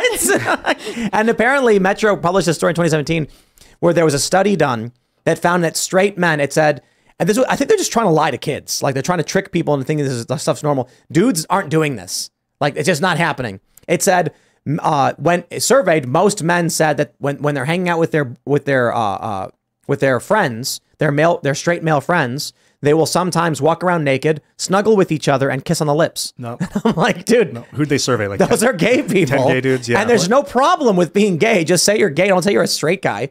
And I'm like, if they surveyed a guy who claimed to be straight, but then all of a sudden he kissed his male friends on the lips, he's just in the closet, dude. That's all I'll say. He's not straight. But I thought that was funny, so I did a segment on. That's what Raymond G. Stanley Jr. is referring to. For Brit says, when you start selling your chickens, you should call them cast brewed chickens. It'll match your cast brew coffee. Love you guys. It's the Chicken City strain. We have to figure out Roberto Jr.'s children, and we believe he has two or three sons. How are you going to decide who gets to be the new king of the castle over there, the new sheriff in town? Yeah, someone is going to become the heir to the Roberto lineage, and it's not always, sometimes it's not always age-based in our. Well, no, I mean, culture. look, there's many stories of the king has two sons, and then one child is chosen over the other, and then the brother is angry. Why wasn't I chosen to be the heir to the throne? Why is my brother? And these other roosters are gonna have to deal with it. Like Charlemagne's on the next brother. season of Chicken City. Yeah, Roberto the Third. I think maybe an overthrow of the entire Beaks lineage may be in order. I bullish on Luke. Luke's got the hair, man. That guy looks like a dog. I say it again. Are his feet still weird? And he actually Maybe. he's actually pretty nice. And, like, apparently you can, like, he'll crawl onto your lap and you can pet him and stuff. And he's super chill. Yeah. Is he, but Luke Rutkowski tweeted about it because he's named after Luke. But no, the Beaks dynasty will be forever.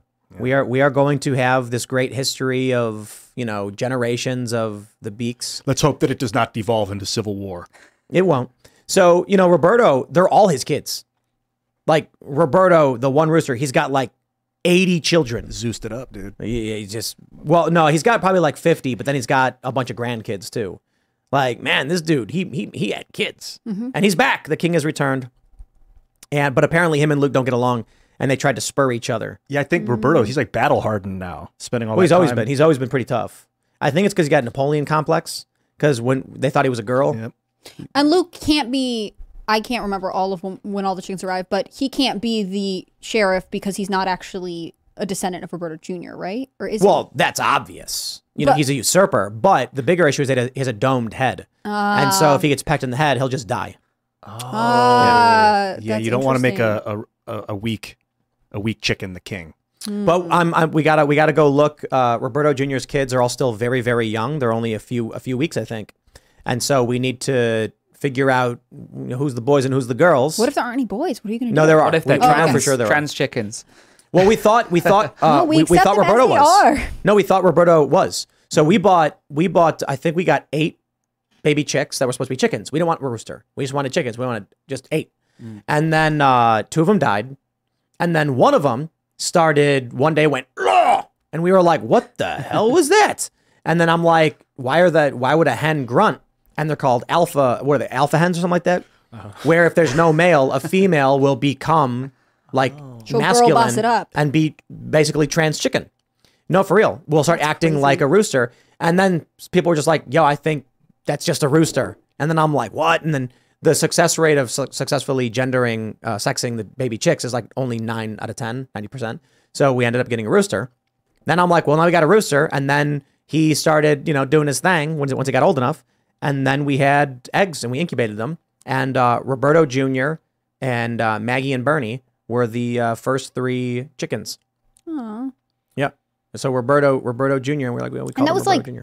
2 years ago at this point? 2 years ago. It was almost exactly Happened so 2 years ago. fast.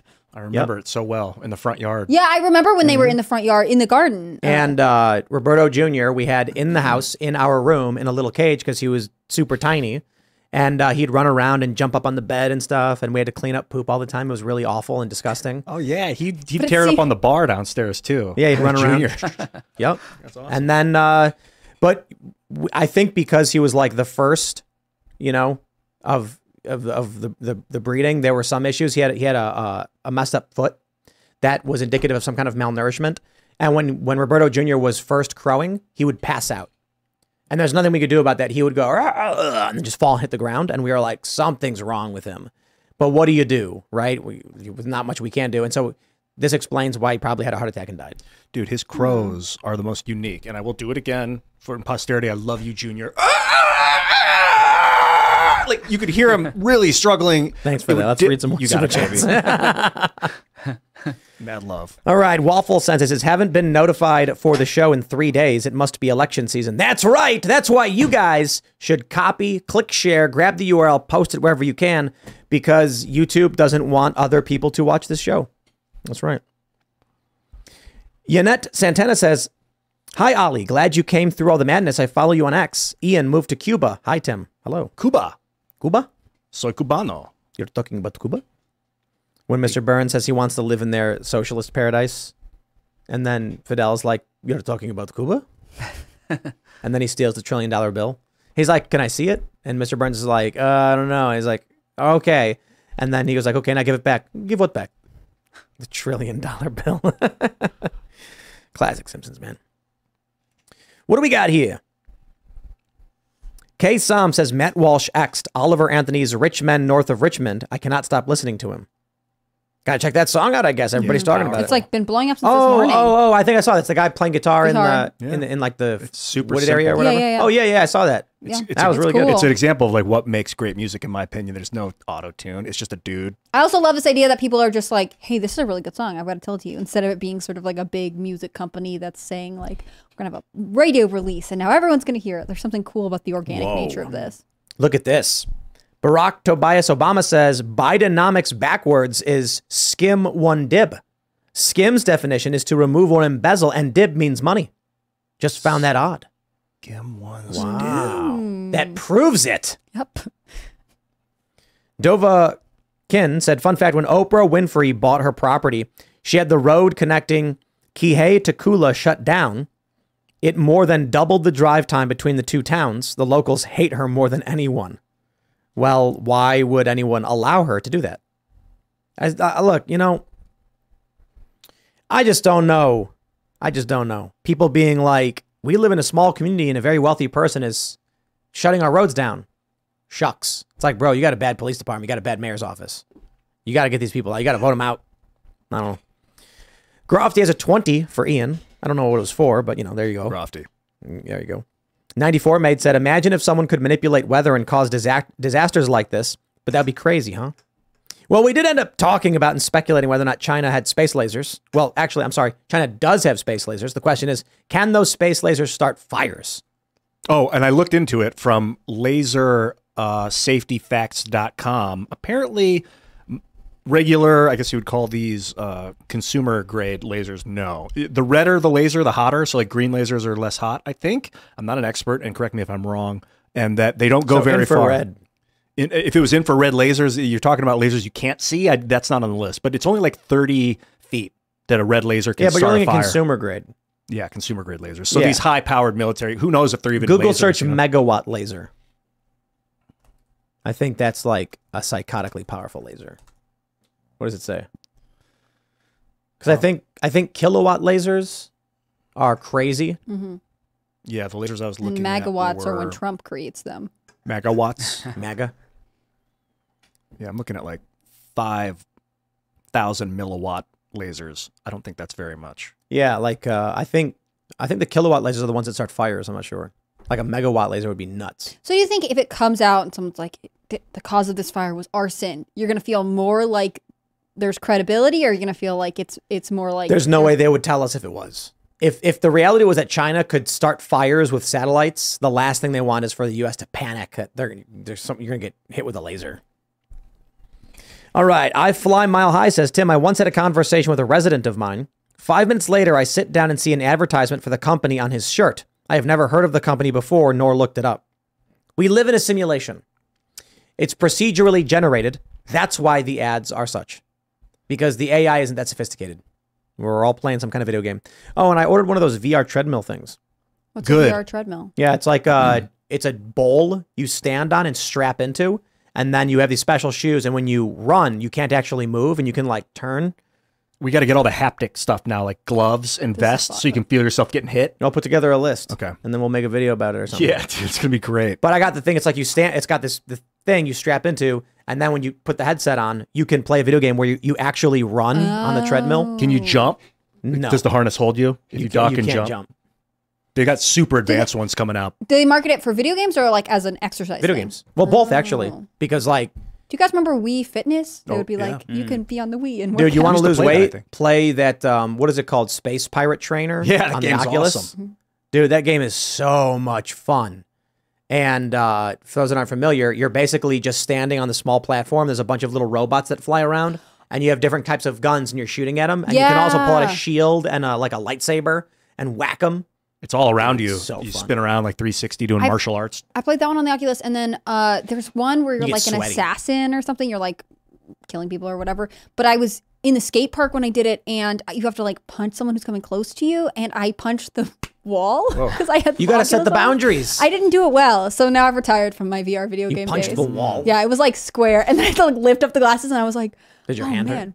It did hurt, but it made me feel like I had a lot of street cred. I felt like a true video game person. I was You committed. draw, Trial by you fire. draw the boundaries, and you... I think I had just messed it up safe. because I'm not very good at it. But Well, that's the thing. If with this treadmill thing, you stand it, you can't go anywhere. It's much so safer. when you're in it, you can move around.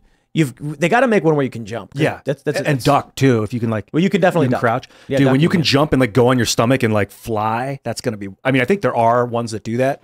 Jumping's key. Also, wide. Can you take wide steps, or is it one of the smaller ones where you've got to? I have no idea how keep big it your is. legs together. Yeah, You get one of those big there's a ones. new one called the Omni One that has this single arm that connects to a harness, and then it spins around. That's not available yet. They're doing this ad campaign where they're like, invest in the company or whatever. But there's other treadmills you can get. Yo. And then you All go right. into a padded room if you're me. And Yeah. man, Don't we can do punch the wall. multiplayer with that. It's gonna be wild. Justin G says, to your point, Tim, I remember when I saw my first total solar eclipse. Total letdown compared to what I expected, thanks to Hollywood and social media. Dude, you ever see those photographs where it's like the moon is really, really big, and there's like a person standing there, and you're like, wow, how did they get a picture of the moon so big? They're very, very far away, and they use a telephoto lens, and they zoom in, and it makes the moon look big compared to the backdrop. All of this stuff, man, so much of life is just made to look more magical than it really is. And then you go somewhere, and you're like, oh, that's cool, I guess. You know? Everything, the colors are always saturated.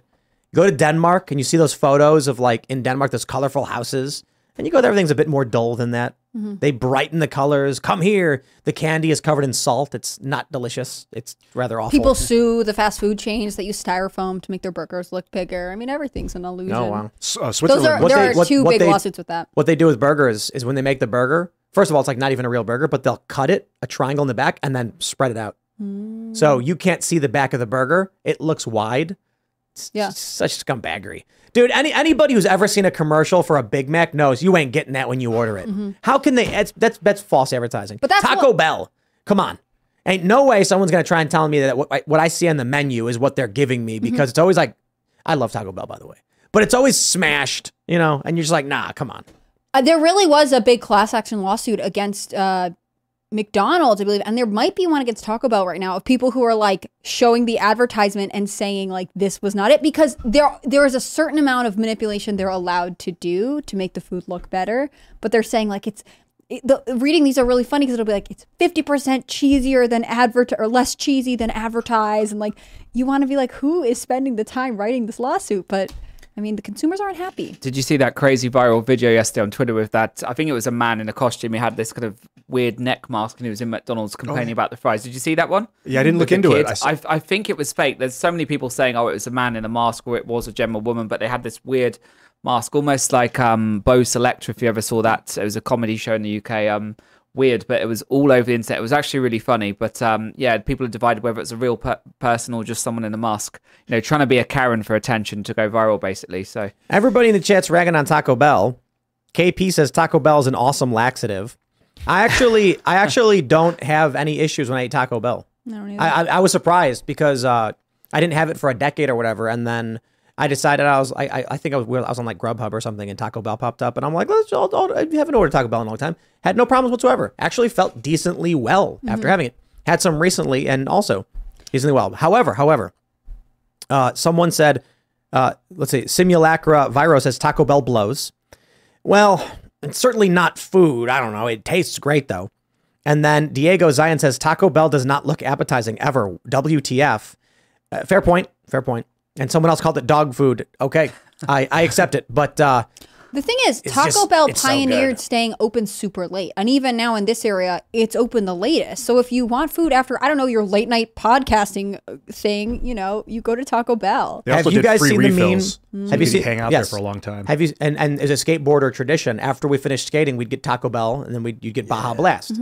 But have you seen the meme where it's like Taco Bell, it's 4 a.m, and there's like a Maserati and then like a 1992 Chevy. It's the Great Equalizer. The Great Equalizer. Everybody's just trying to live mas. Yo, we went to Taco Bell last weekend, and it was like, I don't remember what time it was. It was like 10 or something. And that's exactly what we saw. There were like 2 sports cars in the front looking really nice, and then regular cars behind. And I was like, man, people really just want to live mas. Yeah, they do. And Taco Bell is interesting because they have their, like, number one, it's popular among vegans and vegetarians because they have more options. But also they have their cantinas where they're like different restaurants where they can serve alcohol. There's some in like major cities. So as a brand, I actually think they're really interesting. They can't make you eat there if you don't want to. I've seen how they make the food because there's an Instagrammer who like his account is like Taco Bell Prep. It's disgusting. Oh, why? It's so nasty. Like the beans are a bag of powder that they pour into like a vat, and then it's just like a gel that reconstitutes. Oh. When they grab the beef, I'm just like, I do not want to eat any of that. But then we end up at Taco Bell. But the cheese is fine. Is it? Yeah, the cheese is fine. I used to love it in the 90s. I don't like wheat tortillas. Yeah, I'm away from that now. Corn tortillas. And even then, I try to avoid that. You know, if I go, we go to, there's a really, really great Mexican restaurant called Mi Degollado, which apparently means like slitting a man's throat in Spanish. Yeah, apparently. But it's amazing, and it's out here in West Virginia. So I always get the fajitas, and I just say no tortillas. And then it's just, it's like as healthy can be. It's chicken, peppers, and onions. You know, how are you going to go wrong with that? I call it real Taco Bell. All right. A Green Clover says the lasers from China could be from LiDAR mapping bunkers and ideal targets for a first strike. Yep. But China said it was nothing. They said it was nothing to worry about, right? So we should trust them. Yeah, they're just looking for pollution centers. They said that about COVID, didn't they, when it first came out? They said, oh, it's nothing to worry about. It's fine. We're containing it. And look what happened. So we can't trust their word. Christopher Marr says, Tim, you should make a Rise with Roberto Jr. zombie version with a foot coming out of the ground, or Roberto Jr. coffee strong enough to wake the dead. Also rip Roberto Jr. Man. How about... I love that comment because it's like, let's make fun of the fact that he died. Also rip.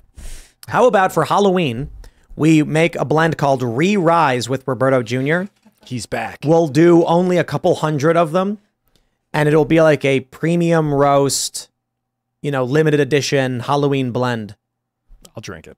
That'd be funny. That'd be cool.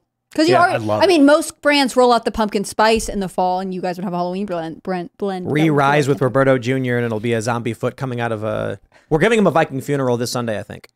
Oh, I'm gonna miss it. So we have a pond, and so we're going to make a little boat, put reeds on it, place him on it. We're going to tie a rock to a string, tie the end to the little boat, and throw it into the middle of the pond so that it anchors it.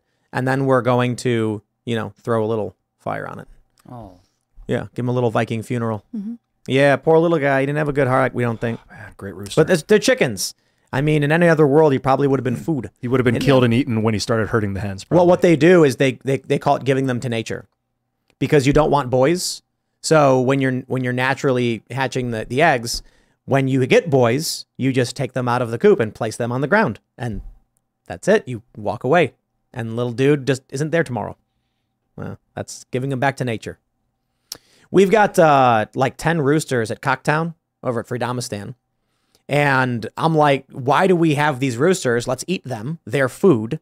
They've been fighting because they don't really, they don't really, like the idea of roosters killing each other is not really true, only if there's girls around.